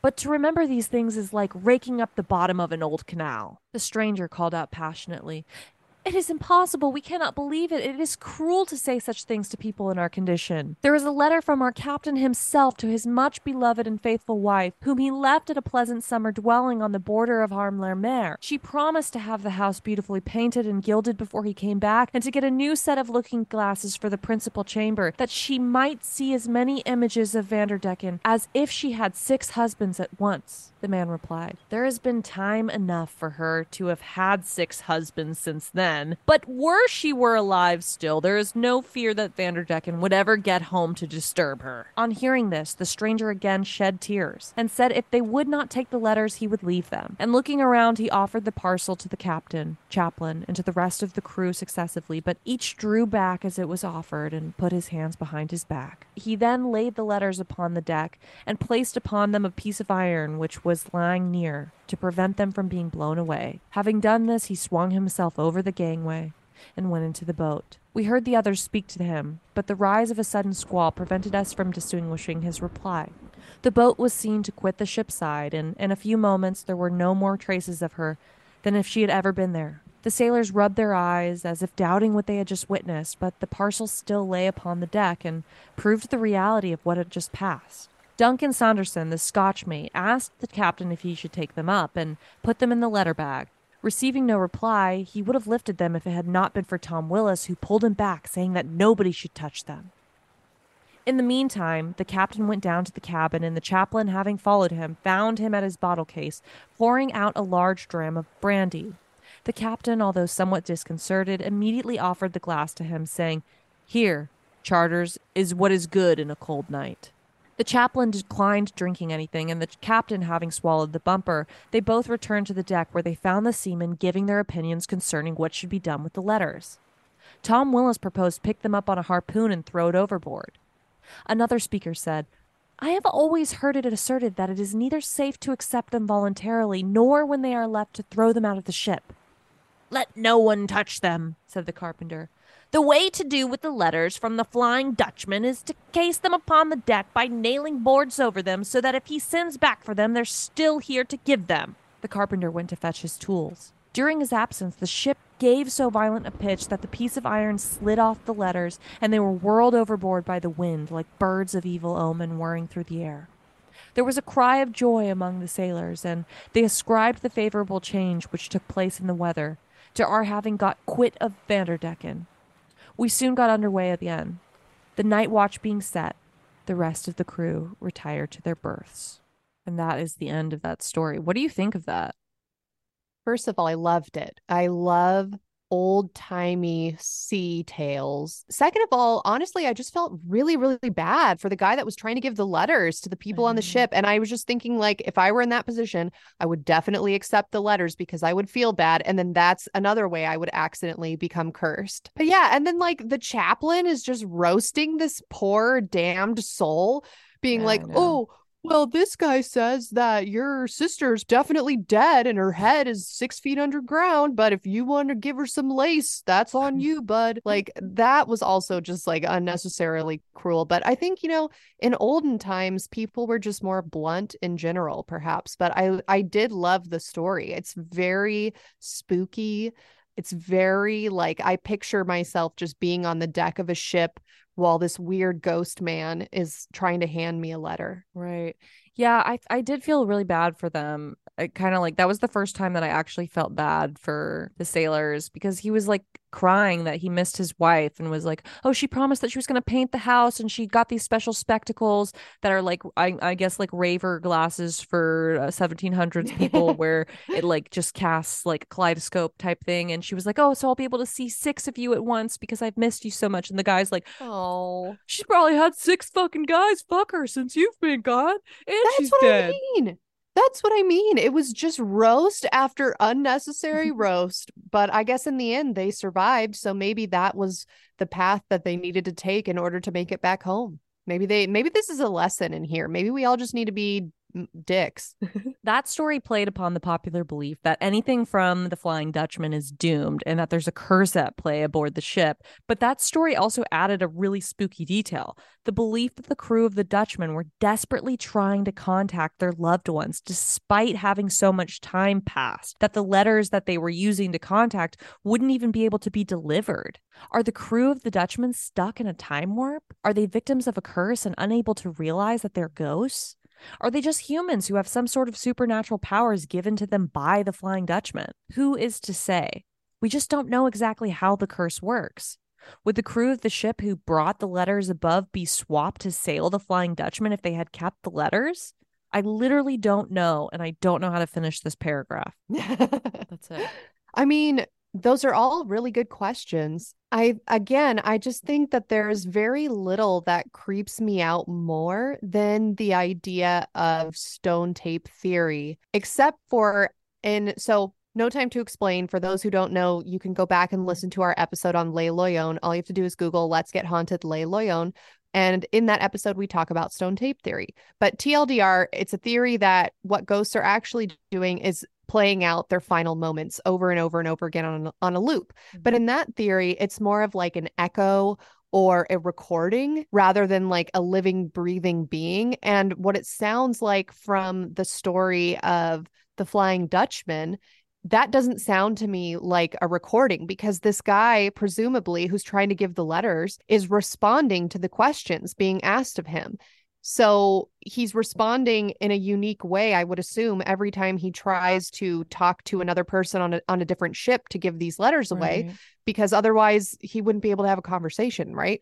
So that is scarier than stone tape theory, because now you're living out your final moments on a loop, but you are conscious during Right. it. It's like Groundhog's Day. Like it just keeps resetting, but you remember every time it resets. Yeah, but then also though, he like is in denial because he's like, no, it can't be true. You have to give my letters away. It can't be true that it's been 60 years or 40 years. Like, no, like you have to go find my family. And so it's so sad because it's just a super confused person that doesn't understand why they've been stuck in a storm. And they're probably in panic mode because in a storm, it's all hands on deck, right? Like you have to, I don't know what you do because I'm not a seaman, but like you probably have to scuttle the bow and like Scuttle the hoist ship's top mast. sail. Yeah. And clang the bell. And so like everyone's running around like mopping or whatever, I don't know. And then like you're just doing that for all of eternity. So you're probably sweaty and tired and hungry, but you're just in a constant state of adrenaline rush. And then every once in a while, a boat comes by and you're like, please, for the love of God, help me. Right. And then nobody ever wants to help you. Yeah. It's so scary. It is one of the scariest fates I could ever imagine. Yeah. Yeah. The thing is that people spot this Flying Dutchman, and it's not just like, so we've talked a lot about the folklore and stories and that have come from people seeing the Flying Dutchman, and we've talked about people who have heard stories of other people who have seen the Flying Dutchman, but there's also like legit mariners' logs where they're like actually seeing the Flying Dutchman and logging it. The cruise of Her Majesty's ship Bacante in 1881 has a log that talks about seeing the Flying Dutchman. It says, July 11th, 1881. At 4 a.m., the Flying Dutchman crossed our bows. A strange red light, as of a phantom ship all aglow, in the midst of which light the mast, spars, and sails of a brig 200 yards distant, stood out in strong relief as she came up to the port bow. The lookout man on the forecastle reported her as close to the port bow, where also the officer of the watch from the bridge clearly saw her, as did also the quarterdeck midshipman, who was sent forward at once to the forecastle. But on arriving there, no vestige nor any sign whatsoever of any material ship was able to be seen either near or right away to the horizon. The night being clear and the sea being calm, 13 persons altogether saw her. Whether it was Von Diemen or the Flying Dutchman or who else must remain unknown. The Tourmaline and Cleopatra, who were other boats that were sailing at the same time, flashed to ask whether we had seen that strange red light. At 10:45 a.m., the ordinary seaman who had this morning reported the Flying Dutchman fell from the foretop mast cross trees onto the top gallant forecastle and was smashed to atoms. Literally, the guy that had spotted the Flying Dutchman fucking fell to his death from that mast. I hate that. I hate that description, smashed to atoms. Like, it just tells Splat City. Ugh. It says, at 4:15 p.m., after quarters, we hove to with the head yards aback, and he was buried in the sea. He was a smart royal yardman and one of the most promising young hands in the ship, and everyone felt quite sad at his loss. At the next port we came to, the admiral was also smitten down. In the pre-dawn hours of July 11th, 1881, off the coast of Australia, the ship saw her once again. That is a case of like a real ship's log that is like, oh, we're seeing a ship, and they everyone fucking saw it, and then when they went to go get a closer look at it, like they ran from their positions they were on, it just fucking disappeared. And then later that day, the dude who saw it fell to his death, and everyone was sad about it because they were like, oh, like he saw the Flying Dutchman and he died. But it's not just like people on that ship were the only ones who saw it. There were other ships in the area that were shining lights and like doing their whatever, not echolocation. How do they communicate? It's like not Morse code. What is it? I don't know. With fucking lights. Yeah, it's like Morse code, but with lights. Yeah, where it's like, or flags. I know, okay, in Girl Scouts, we had to learn how to do the alphabet and flags for when you're on a ship. Oh, wow. Okay, so that's probably how they do it then. Yeah, but how? But at night you wouldn't be able to see that though. So it has, maybe there's also Morse code by lights. Yeah, probably. But other ships, the Tourmaline and the Cleopatra, asked them. They were like, hey, did you guys see that weird light just now? So who's to say? I don't know. Survivors of a shipwreck called the Joseph Somers described that on February 29th of 1857, they were in the southern Atlantic Ocean and they saw the Flying Dutchman sail underneath their bow, like submerged in the water, like underneath them. And they were able to love that. They were able to see the captain of the Flying Dutchman, and they said that the Flying Dutchman captain had, quote, eyes like hot coals and his white hair streaming in the wind. Ghostly laughter penetrated the fog, and the next moment their vessel was ablaze, on fire. End quote. What? Wait, Yeah. Whose vessel? The Flying Dutchman. So, okay, so this Flying Dutchman is sailing in front of this ship, but not only is it sailing in front of them, but it's underwater. Yeah. So the sailors have to look down to see this weird, creepy ship going underneath them. And then there's the captain looking up with these glowing coal eyes. And then the whole ship catches on fire underwater and then slowly disappears. Yeah. Okay, I love that. That is so metal. That is so cool. In Wagner's famous opera, Der Fliegende Holländer, Captain Vanderdecken is only allowed to come on shore every once in 7 years, and he's only allowed to do that to go seek a woman's love. And once you have a woman's love, apparently is the only thing that can free him from the curse, which I think is kind of interesting. That is interesting because aren't women supposed to be bad luck on ships back in this time? Oh yeah, that's true. Well, that's so the only way to get not cursed is to temporarily get more cursed, and then the curse, one curse plus one curse equals no curse. One curse is all it takes. All it takes. Falling in love with curses.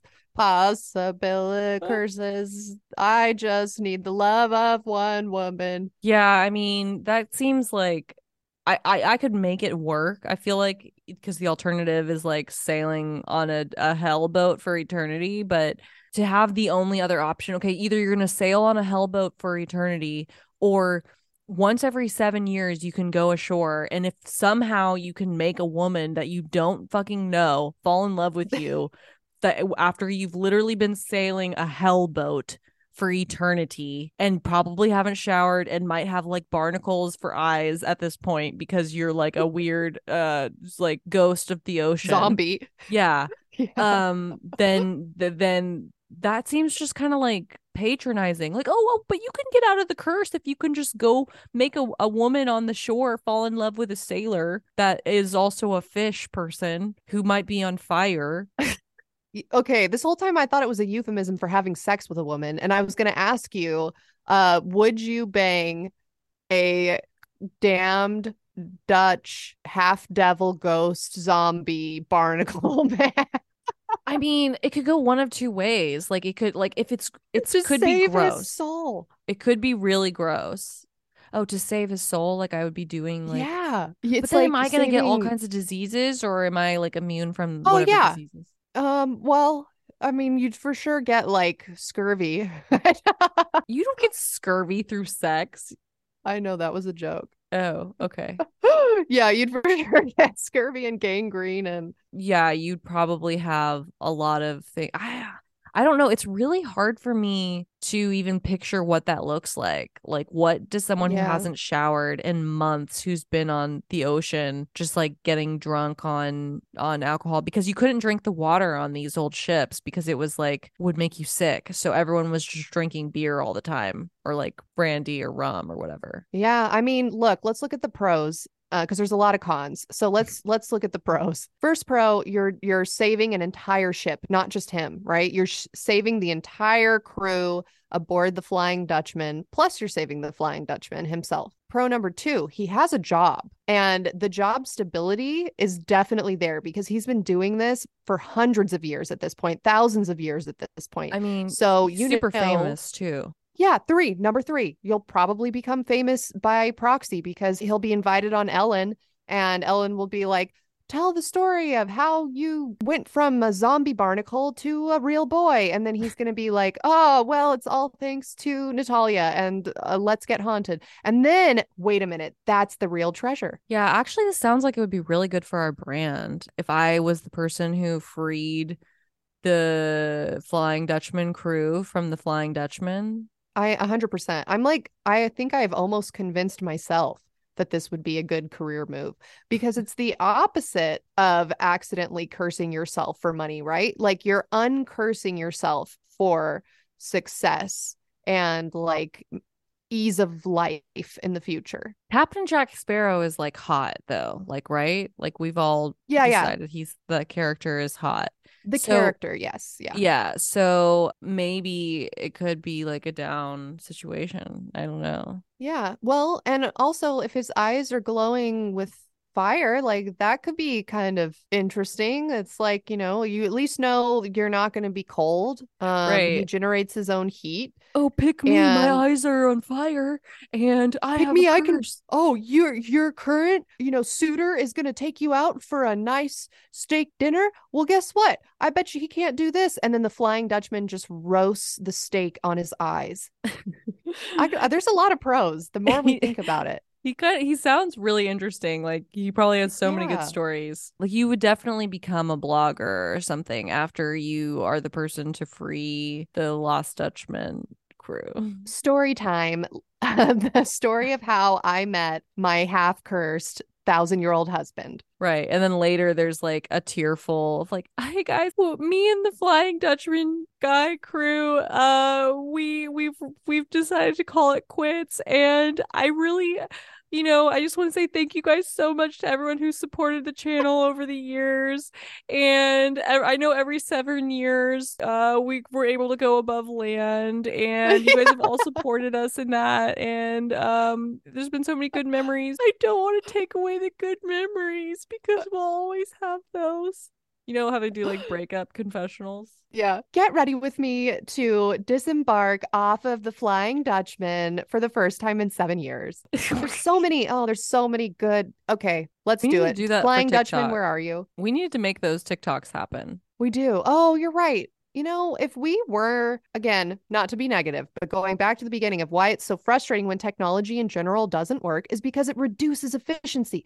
And when efficiency is reduced, we don't have time for all these cool creative things we could be doing to bring in new listeners, like get ready with me as I am gonna, disembark step off of on a ghostly soil. crew. Yeah. Think about, man, we could really be something if we could only find the Flying Dutchman. Many sightings of the Dutchman during wartime by reputable crews have made this legend infamous within sailing circles. In 1939, at the beginning of World War II, the residents of Cape Town, South Africa, saw a vessel that was under full sail during a major storm. Again, raised some major red flags. Why does this vessel have all of their sails up when any normal vessel would not have all of their sails up? Full sail just would not make sense during a storm. According to the sighting, they saw the Flying Dutchman with full sails, and it was going full speed ahead, right about to crash into the rocks. And then right as it was about to crash into the rocks, it just disappeared into thin air. On August 3rd, 1942, HMS Jubilee was sailing towards the Royal Navy base near Cape Town. At 9 p.m., the Flying Dutchman was spotted. The second officer, Davies, the third officer, Nicholas Montserrat, were both on watch. Fearing imminent collision, Montserrat tried to signal to the strange ship, but he received no response. According to Davies' log, he witnessed a schooner of a class that he did not recognize that was moving under full sail despite there being no wind. The Jubilee had to change its course to avoid crashing into this ghost ship. And changing course during wartime would have been a really serious matter that was not taken lightly. The spotters and the officers would have had to discuss for a really long time, oh, hey, we're going off course, we're maneuvering right now, we're going to blow our cover. It was like a big deal. So the fact that they changed course reveals how serious the threat of collision really was. And after this, both Montserrat and Davies ended up writing novels about their experience with the ghost ship. The books The Master Mariner and The Cruel Sea both tell their stories.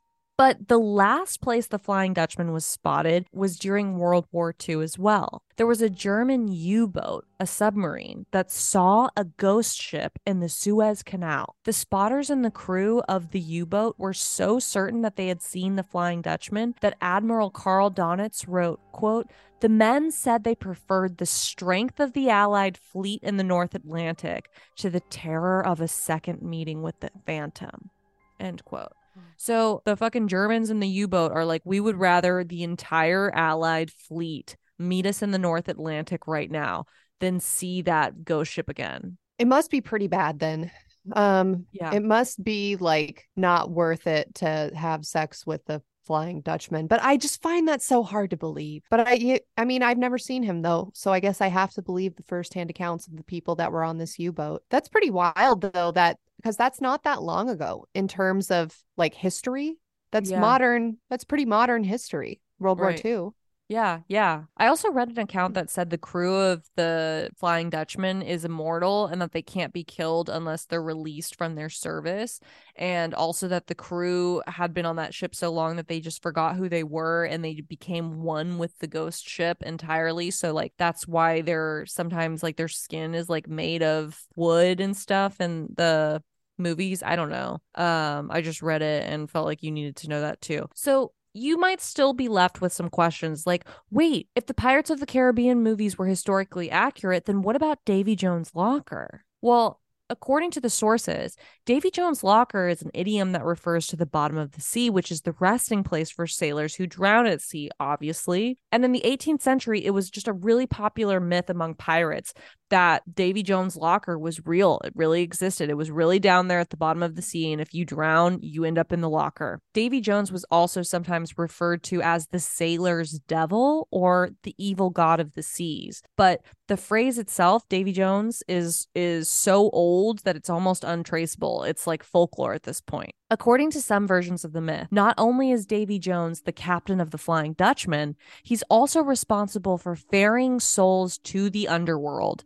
Also, he could only set foot on land after a decade and reunite with Calypso, who was the sea goddess.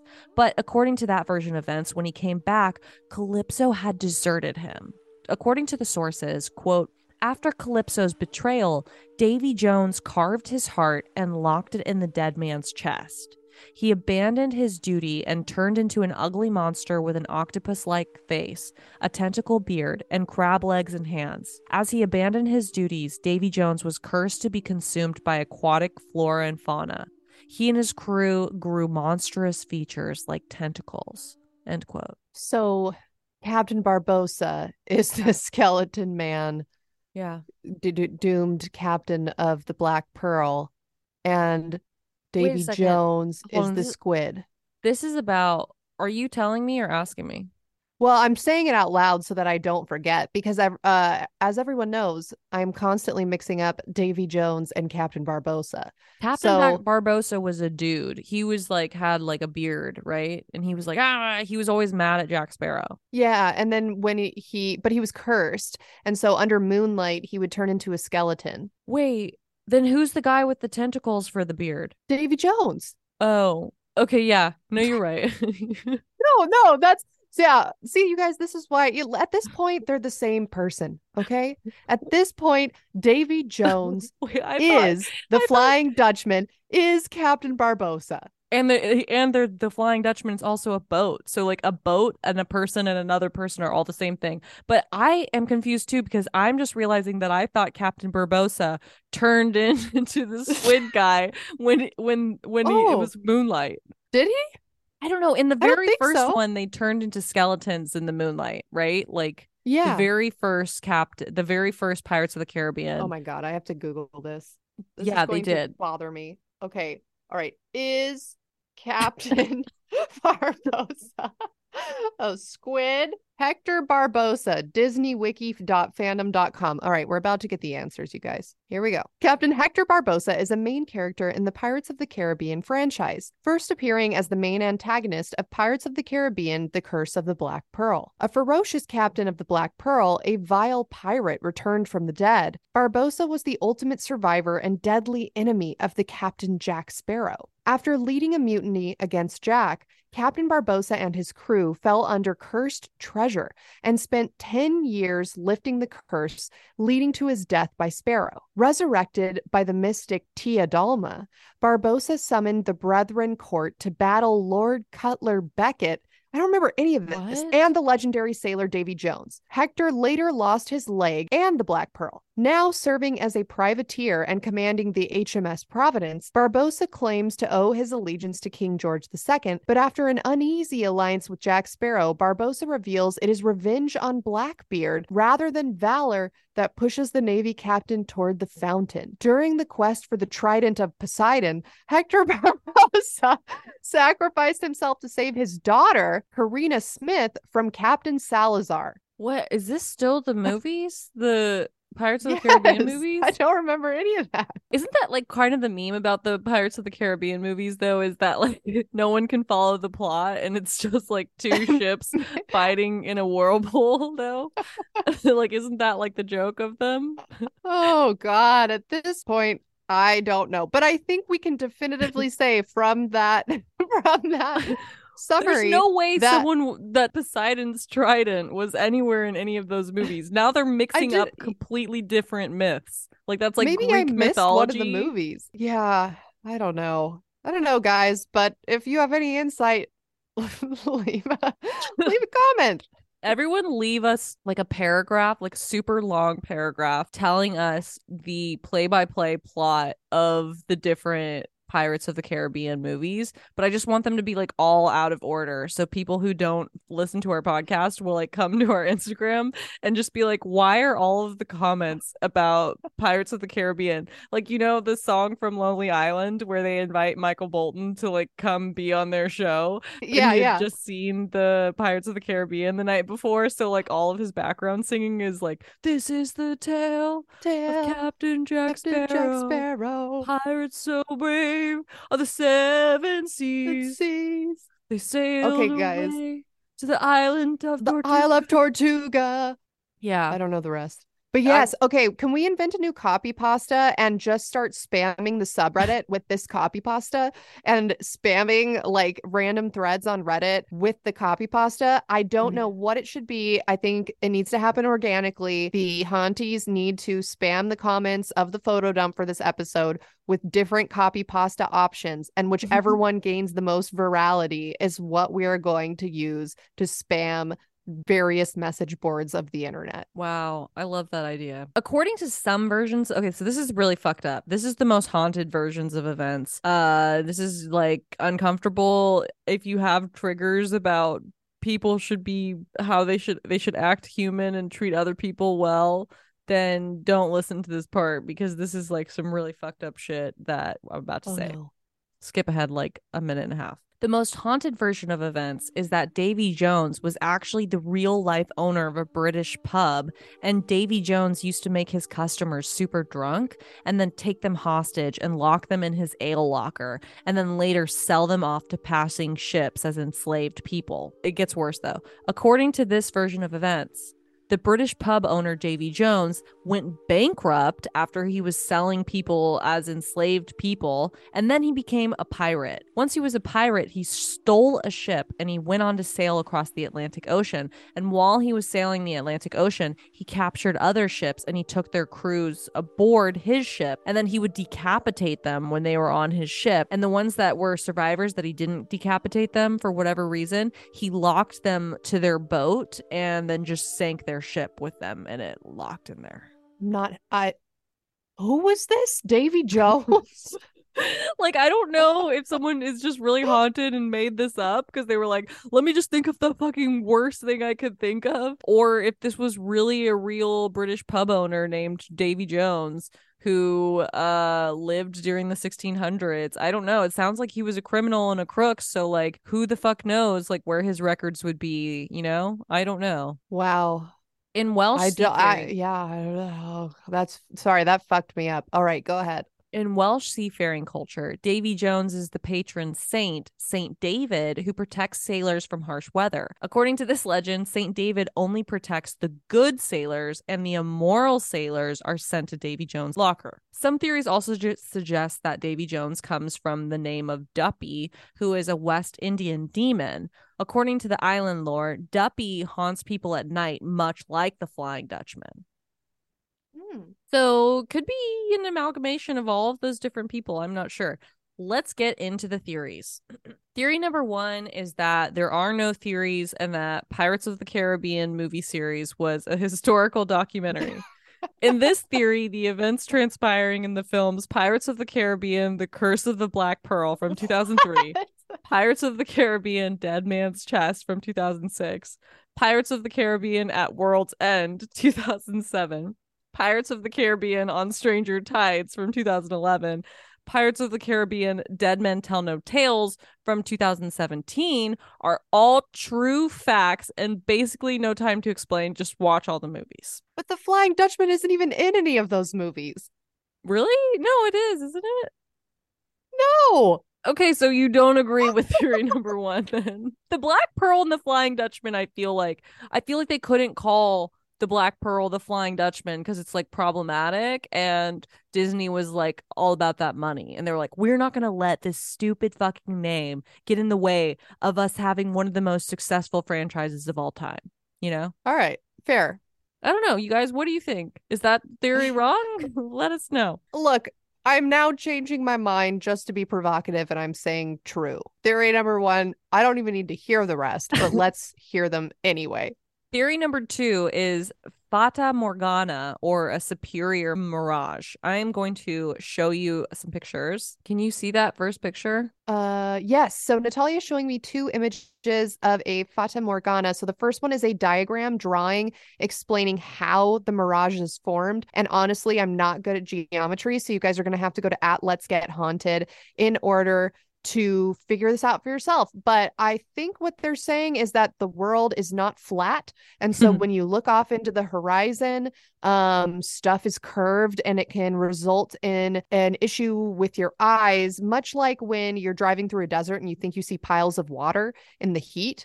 But it's not, it's just sand. Or in other movies where someone sees a burger stand in the middle of the desert. It's like that. So picture that, but it's like it makes a regular ship look like it's floating. And then the second photo Natalia is showing me is of an actual photo, and it shows a giant cruise ship that appears to be hovering in the air.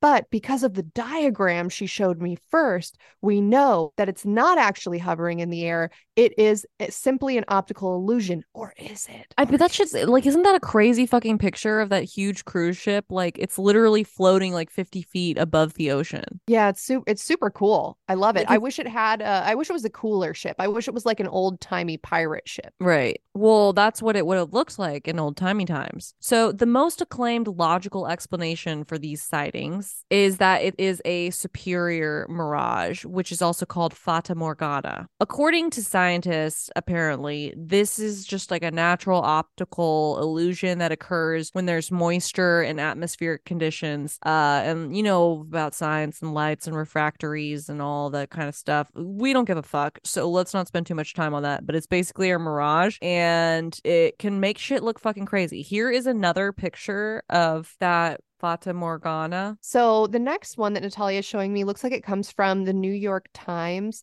and the picture is titled "The Flying Ship Cornwall," and the caption reads, "An example of an optical illusion known as a superior mirage, which occurs when the temperature difference between the sea and the air causes a change in air density and forces light from the sun to bend around the horizon." Oh, that's super cool. I like sciencey stuff like that. Yes, it is a photo taken from land of a super long ship out in the distance. Cargo ship. The ship is red and white, and it's just floating like 300 feet in the air. So that image went super viral because apparently there was this guy in Cornwall, England, who just like saw this and took a picture. And I'm going to read the article for the NY Times because I cannot explain science in my own words. But it's weird because the guy that saw it and it went viral, he's like trying to, like, he has like a weird attitude. Okay, let me just read it so you can see what I mean. According to an article for the NY Times, quote, "Air is not always the same. It has different properties, whether it's cold or hot. So as light travels differently through these different layers, our brain tries to make sense of that. In the case of Mr. Morris's experience, the viral photo that I just showed you, since cold air is denser than warm air, light rays coming up from the ship were bent downward. From the coast, it appeared to Mr. Morris that the ship was in a higher position than it really would have been. Mr. Morris, the guy who took this picture and it went viral,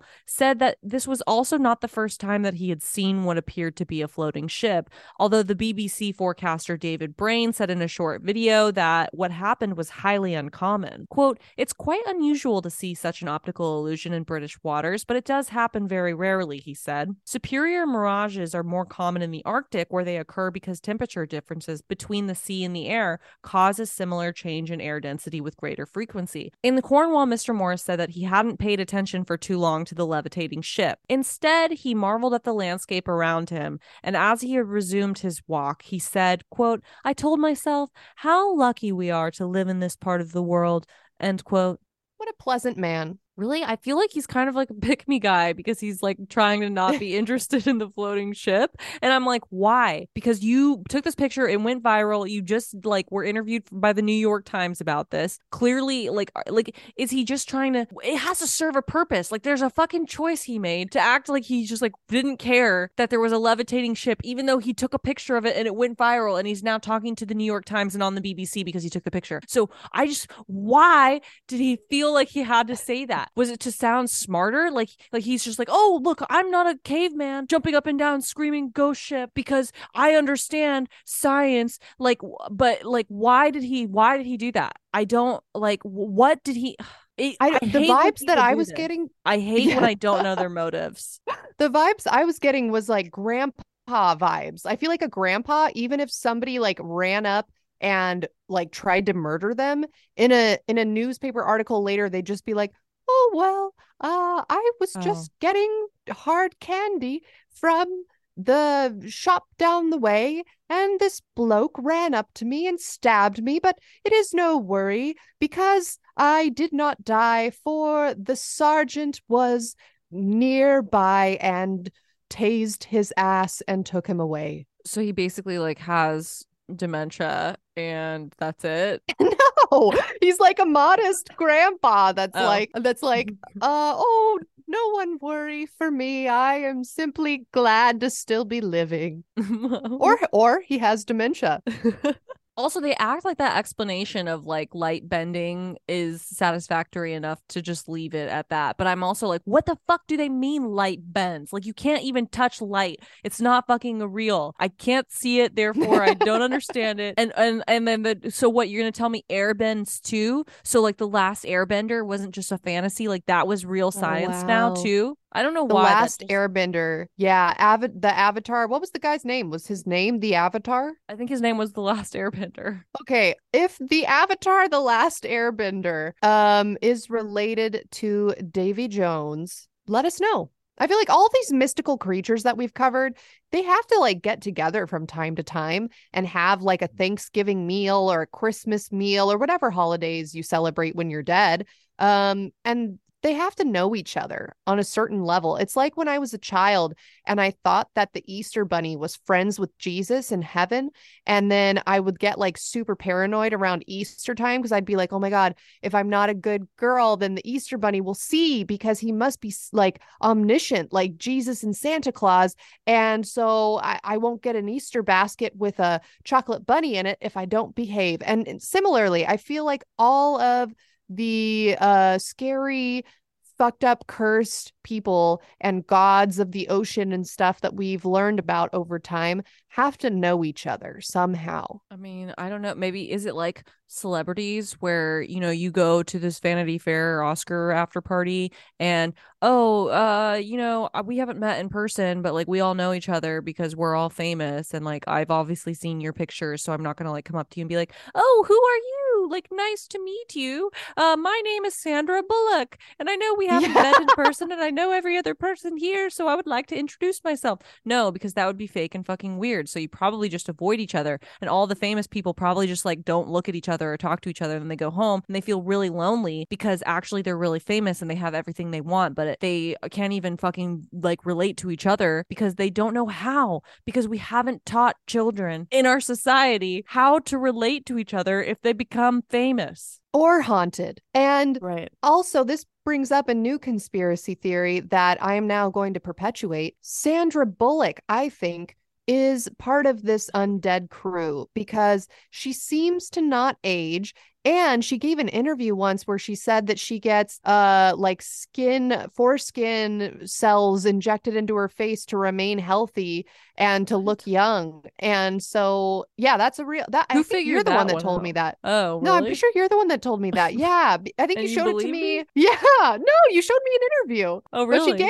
Where she was like, yeah, I get this thing done. It's like microneedling, but they use blood. And then the interviewer was like, okay, but where do they get these cells from or whatever? And she was like, foreskins of babies. Ew. Yeah, I mean, maybe it was a giant joke, but now I'm like, all right, Sandra Bullock for sure is on a first name basis with the devil, Captain Barbosa. Okay, last two theories. We can do this. The penultimate theory is a Cape flyaway. Do you know what a Cape flyaway is? Nope. So Cape of Good Hope, it's like this haunted area where there's lots of hurricanes. So Cape flyaways refer to the ships that were abandoned by the crew because it was like too fucking sketch to sail them. So the crew was like, you know what? Fuck this. We're not going down with this boat. We're going to get in a little dinghy and we are going to leave and survive. And so there was just like abandoned sailing ships that were floating around the Cape of Good Hope. Oh. And they were called Cape flyways.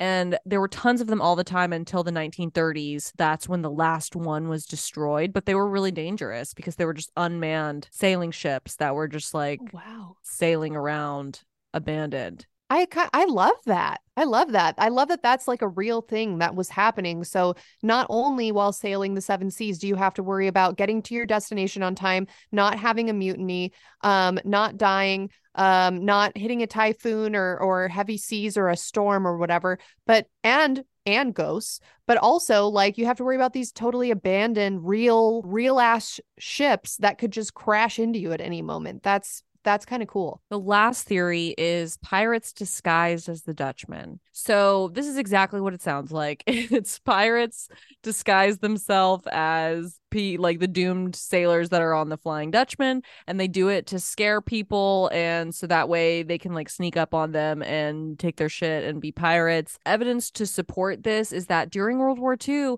multiple different people from all the different countries, even the like the Allied forces and the Pacific Theater and all the other fucking people, Germany, whoever the fuck, Eurasia, I don't know, they all claimed that they saw the Flying Dutchman. So was it like a psyop? Was it just like one of the other forces trying to fuck shit up? Because they're like, hey, if we are spying on them in just like a normal fucking submarine and they see us spying on them, they might just torpedo us. But if we instead spy on them in like a haunted ship vessel, maybe they won't torpedo us because they're like, oh, I can't torpedo this ghost ship because if it ends up that that it's not real, or I'm just hallucinating right now from stress, then I'm going to be in huge trouble and probably this is a war crime. So perhaps, I don't know. Who is to say? Yeah.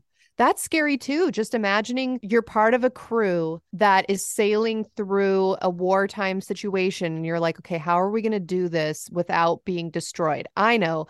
Let's all dress up with barnacles hot glued to our head and like let's put like George Washington's powder from his wigs on our whole bodies and tatter our clothes, like pre-tatter them, and just like tell people we're haunted and scare the shit out of them and they'll let us pass. Yeah, I don't know. What's your favorite theory? Wow. What do you think of this episode? First of all, I love it. It's very spooky. I love maritime mysteries. There's something about them that are just like romantic, not in the way of like love romantic, but just like there's something cool about like, the love of the open sea. And like, whereas we know obviously in reality, it was not glamorous at all, but there's something that is so glamorous about those types of old folklore. And I just really, really like them. And I now want to like buy a children's book about the Flying Dutchman or something and like just give it to my niece because it's super cool. I love the color behind these stories. Like they're always very colorful, and that's why people always say, oh, like sailors spin the wildest tales and you can never tell if they're lying or not because they just have the best stories. So I love it. I think my favorite theory, I like the idea of there being both a real ghost ship, like a real Flying Dutchman ghost ship, and abandoned ships careening into people, and just like also a guy that's trying to live his life, so he dresses up as the Flying Dutchman so no one fucks with him. Okay. Sorry, I got distracted because I was thinking about theory number 1 about the Pirates of the Caribbean movie series. Because, okay, tell me what you think this means. So, The Curse of the Black Pearl came out in 2003, but the sequel, Dead Man's Chest, came out in 2006, right? So that's 3 years between those two, right? But then At World's End came out in 2007, which is 1 year. But then the next one came out in 2011, which is 4 years.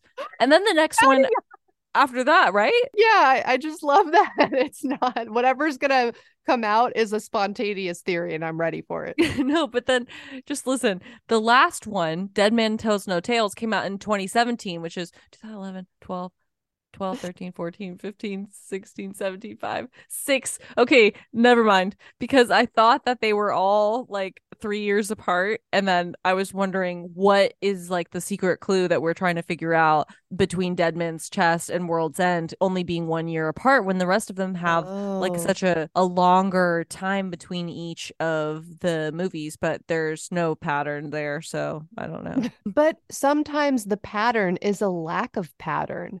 So who is to say? It just seems weird that Dead Man's Chest would come out in 2006 and then At World's End would come out in 2007, but the rest of them have like several years between them. I mean, I feel like they're trying to tell us something. Yeah. 7, it goes to heaven. Maybe it's such a cursed story that they were like, you know what? We need some angel numbers in there to even it out. Yeah. Yeah. Well, that was the tale of the Flying Dutchman. I loved it. You did? I'm glad you enjoyed it. Yes. Loved everything about it. And I think that this story gives like a little bit of everything. And we've had people requesting pirate stories for a while. And so I think that this is going to be a very welcome surprise to the Haunties. and I really enjoyed myself. Great job. Thank you. Would you like to do our sign off? I sure would. BRB, gotta go to planned piratehood to cure my sexually transmitted scurvy. Bye.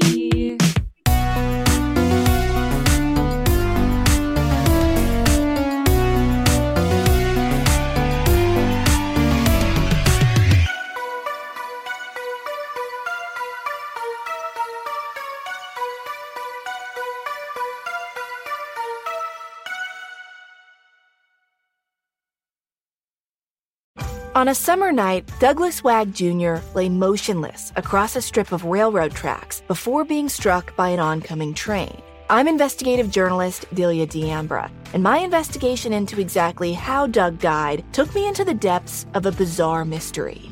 It was really hard to understand what was fact and what wasn't. A mystery that has led me from one suspicious death to another. Listen to Counterclock now, wherever you listen to podcasts.